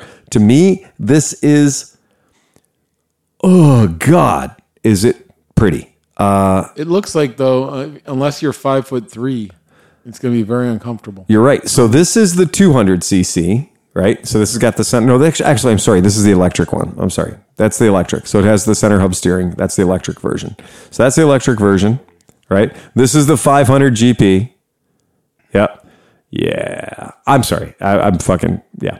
Sorry, guys. Don't want to waste your time. Sorry. I know it's Bill a scooter. needs to be alone with Doesn't matter. Doesn't matter. I just need that. This bike is wrong on so many levels. But I don't care. I don't give a shit. 450cc scooter. Yeah, bring it on. Chain drive. Put it on your Christmas list. Put it on my Christmas list. That's right. I'm going to make some bad financial decisions on that thing. Yeah. No, it's not going to be cheap. Make sure you ask your wife first. And you know what? Like, we were talking about how sensible, and that's funny to say that, how sensible the Italjet Dragster 200 was going to be because it used the liquid-cooled 200 motor that Aprilia has used for years, and it works great. It's a workhorse, and it has no problem going 80 miles an hour, and how sensible that was. This is not fucking sensible. This is a bad idea. And I'm not even sure by looking at it, is it going to be an automatic? Because that's a dirt bike engine. That's a single cylinder 450cc liquid cooled dirt bike engine. And I don't think it necessarily means that's going to be an automatic. Not at all. I don't think that can be assumed. I just don't fucking know. And they said it's a concept, of course, but I don't care. I like it. I want to ride it. It's a rendering. It is a rendering. Does it have a clutch lever? So it's hard to tell on a scooter because your rear brake would be your left lever, right? So if you're looking at the foot pegs, if you saw a foot peg on the left side, which it's hard to tell from these photographs, if there's a foot peg down on the left-hand side. Maybe it's twist shift. Oh, John, don't tease me that way, man. Don't tease me that way. Yeah, but it would have to have 6 gears. You'd be like, don't care. Still cool. Would totally do it. I would rock the fuck. I'd be so happy if it was a Maybe twist. it's not it, but you just go. You know what? Nigel, looking at these pictures, looking at that picture, I think I see a brake lever. I think I see linkages. I can't get close enough to it. But I think I see linkages by your left foot. So I think that might be. Let's pull up their patent. I don't care. I want that to be a brake lever right there. See where I'm pointing? I think that's a brake lever. So if that's a brake lever, Is that the exhaust? that has to be a clutch. Like, Down there? right there. Yeah, that's the exhaust. I know. Sorry, man. Sorry, guys. Hate to do it to you, but I fucking love the Italjet Dragster, and I like the Italian Dragster 500 GP that much more. It's just in that fantasy land of shit that shouldn't exist. Yeah. Yep. It's a GP, so they're going to race them. There'll be a whole league. They're bringing back Scoot. Again.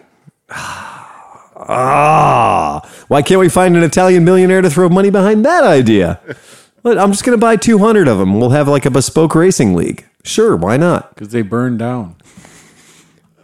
The Like the E. we're not going to. Moto The E. only electric I wanted to talk about was just the electric that's at EICMA. That is the Kymco. I don't know if I sent you guys the notes. No longer interested in electric. No, I got to say, It's hard to get excited about I was like, oh, look at this new electric. Oh, look at this new.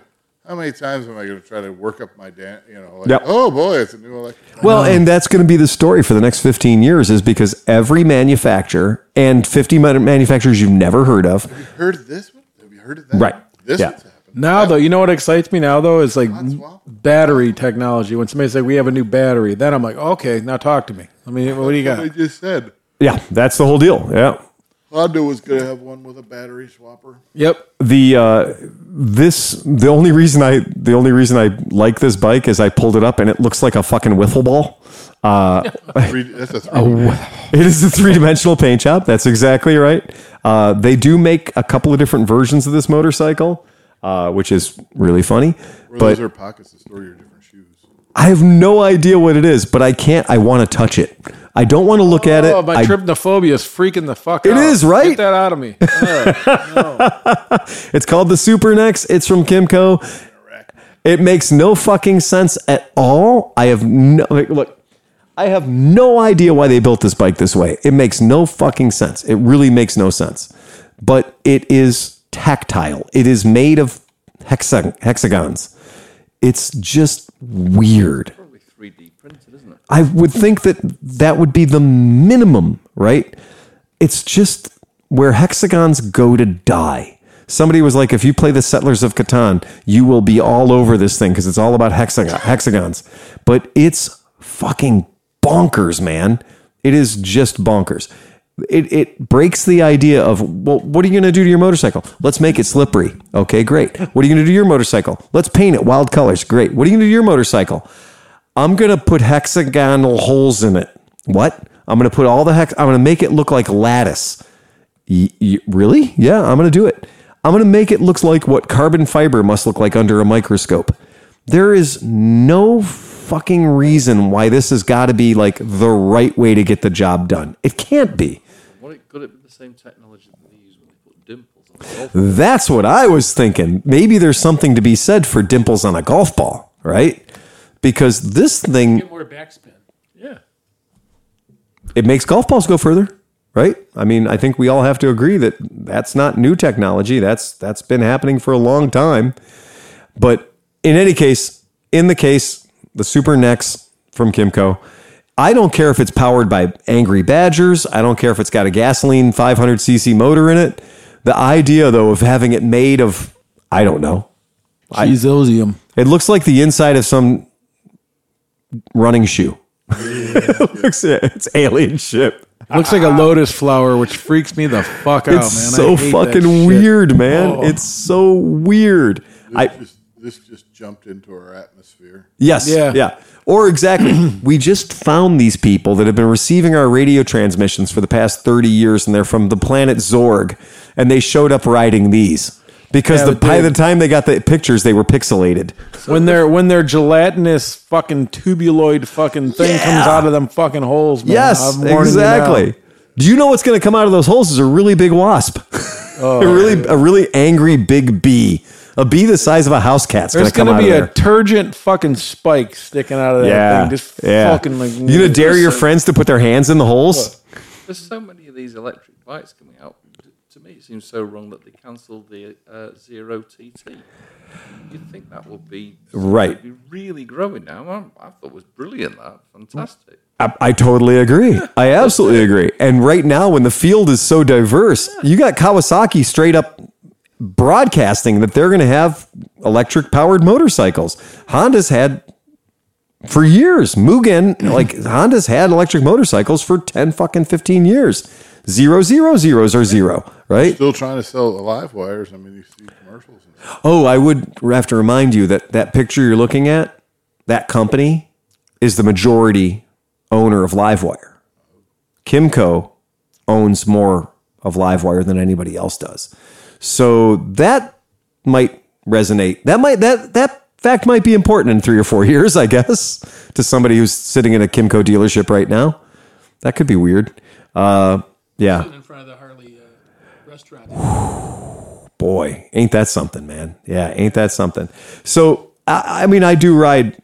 This morning I rode to work on the all fire-breathing powerhouse that is the Buddy 125 Psycho Edition. Nice. On the freeway, fuck you guys, 70 miles an hour.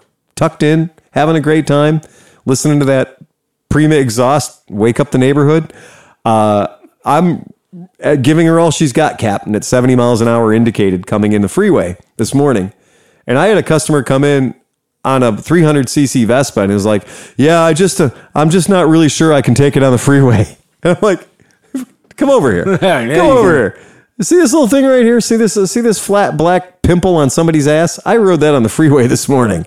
What? Yeah, 10-inch wheels and everything. Oh my God, that's crazy. Yeah, I know. Do it all the time. That's great.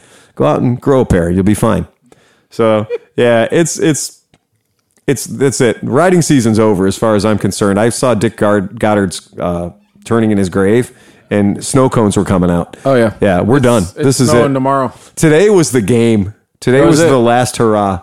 Yeah, for people who rode motorcycles today, everybody out there today was like, oh, they were just like grudge fucking the air. Everybody riding today was just getting their last run in. That's because the news has been like, this weekend the world ends. Like seriously, like who's Holly Strano or something was on there like, get all your fun in because Saturday is going to be the world's worst day in the history. Really? Oh yeah. Oh my God. It's the highest 31 and like. Holly's a whore. She is. I lived on her street in Cuyahoga Falls or Chagrin Falls. Oh my God. Her husband Kevin was the nicest guy, and she treated him like a piece of dirt, man. Oh like, my. that poor fucking guy. Now wait a second. We're not the only ones listening to this. Remember, this is going out there. Holly Strano does not listen to fucking the Cleveland Moto podcast. How about this? My other neighbor, I lived on this street. Like I moved in, we sat there. My neighbor was Sarah Now Carnes. don't be so sure. We have tens of listeners. That's true.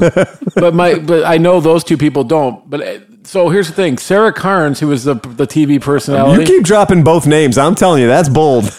I don't care. I'm glad you're doing that on the Motorcycles and Misfits podcast. Yeah, right. But it was really weird because she lived next to me and she was super nice and her husband was super cool. Right.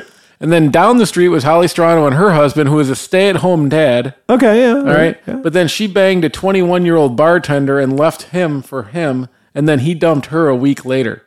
It was great. Okay, all So right. I remember I was hanging out with her husband, and he was like all sad. And then the next week, he's like bringing beers down the street, like, "Hey, he dumped her." Game on. But the best part was in public on TV, she went from Holly Strano to Holly Strano Greco to Holly Greco and then back to Holly Strano all within like a year. Hey, if you're on TV, roll with it, baby. Roll with it. Nobody. Well, I lived Not on a her goddamn- street. That's right. why I fucking paid attention. Not a Her husband goddamn- was telling me all about it, man. He delivered her paper. So are they going to put salt down this weekend? Nah. Saturday, yeah. If it snows, it's supposed to snow. They will. Yeah. I think if it snows, they will. We'll see what happens. Out where he lives, they'll Yeah. put some down. Right. Yeah, I don't think around here they're going to put down any salt. We'll see. It's not going to stick. And that's what's funny is you can tell we're fucking degenerate motorheads because we don't give a fuck about snow. We care about the salt. The salt, Absolutely. right? It's the salt you got to fucking watch out for. It's Right. not the snow. The snow means nothing. I've got 5 gallons of fluid film right now. I've got a standing order for you to get some more. Yeah. Right? I've got some fluid film on double secret reserve at the house right now in case this fluid film didn't show up. Right. And so like I'm thinking like next week maybe is going to be our fluid film party. Hell yeah. And I've got vehicles that I know are like, if it snows, if they salt, there are 1 or 2 vehicles in my arsenal that I will drive because they were fluid filmed last year. Right. So I can get away with it.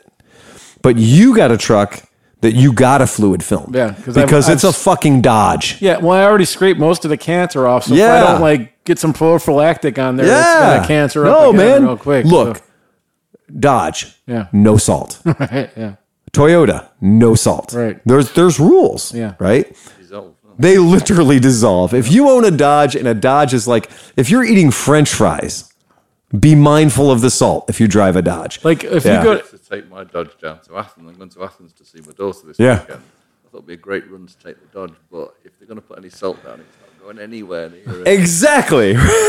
it's funny. Like if you look up frame repair, it'll be like Model A frame repair, Right. And then it'll be like 1954 Chevy frame repair, Right. And then it's like it jumps to Dodge Ram. 2010 Dodge Ram frame Dodge repair. Ram frame panel. repair. That's it. Yeah, not since the Toyota on the advertising page for not fluid film, but I think the PB Blaster one, the Simple Sheen or whatever they call that crap, whatever it is. But on their website, they literally show a Toyota Tacoma in the A-frame pose, right, with the frame totally broken. And I'm like, been there, done that. Now, do you want, I forgot to ask you. Yeah. I think it's about the same No, price. I don't want the black. Okay. Okay, so I have talked to people who shoot fluid film, and I had a customer come in, and, we can tell each other by the smell, right? And so this dude comes in, I was like, you smell like fluid film. And the guy's like, oh, shut up. And I was like, no, you smell like fluid film. He goes, I just got done. And I said, when you shoot, do you shoot the regular natural fluid film or do you shoot the black? And he goes, his wife is like, oh, no, he shoots the black fluid film. Because he's like, because, I like the way the back of the truck looks. The pumpkin looks all black and shiny and everything else. And I'm like, I just have to know, does it make a fucking mess? And he goes, oh, it makes a terrible mess. Because fluid film, no matter how tidy you keep your garage, when we shoot at my house, I hang tarps everywhere so none of my tools get fluid filmy. Yeah. Not that it would hurt them, it's just lanolin. But it's just everything's slippery, right? You grab a wrench and it slides out of your fucking hand. I garbage pick carpet 6 months before the event so I can put down garbage picked carpet in my garage, because if the fluid film hits my nice concrete in my garage, it turns into a fucking ice rink, right? You'll kill yourself trying to get across my garage. My lifts have no choice. The lift is covered in fluid film. Like, if you try to lean against my lift, don't. You'll fall on your fucking ass. So the fluid film in my garage has 10 years of vehicles being fluid filmed in it. So there's many things in my garage that will outlast the planet because fluid film. And I have clothes that I only wear for fluid filming. I have shoes that I only wear for fluid filming. If that shit were black... and it was somebody paid money to put black dye into it. One, that's the ultimate sign of vanity, because I want my fluid film to be black. Fuck you. I would use that shit if it was purple. I don't care. It's there to keep the rust away. It is not there to smell good, because it doesn't. I guess the Blaster version has a cedar scent added to it. Yeah, well, that's what Blaster. They have a scent to Blaster. No. Yeah, it's not just the chemicals. I thought PB Blaster smelled like PB Blaster because that's what PB Blaster smelled like. No, they wanted to differentiate themselves because I did work for them. So they added a scent That's to an it? added scent. I just thought it was the smell of melting styrofoam cups. The same with their multi-purpose lubricant has vanilla. If you ever smell the thing, it's Get the fuck out of here. Oh my God, I'm shocked. Yeah. Yeah. Well, anyway, so at some point this week, we're going to be doing a fluid film party. Oh, yeah. So, yeah. Oh, my God. That's something. Hey, you know what? What does the Cleveland Moto podcast and the movie Titanic have in common? I know. The running time. The running time. Hey, we're there. at 2 hours and 41 minutes. Well, we skipped one last week. So, yeah, that's it. So we got to double down on it. All right, man. So that's it. John's going to play us out here finally. Bum, bum, bum, bum, bum, bum, bum, bum, bum, bum, bum, bum,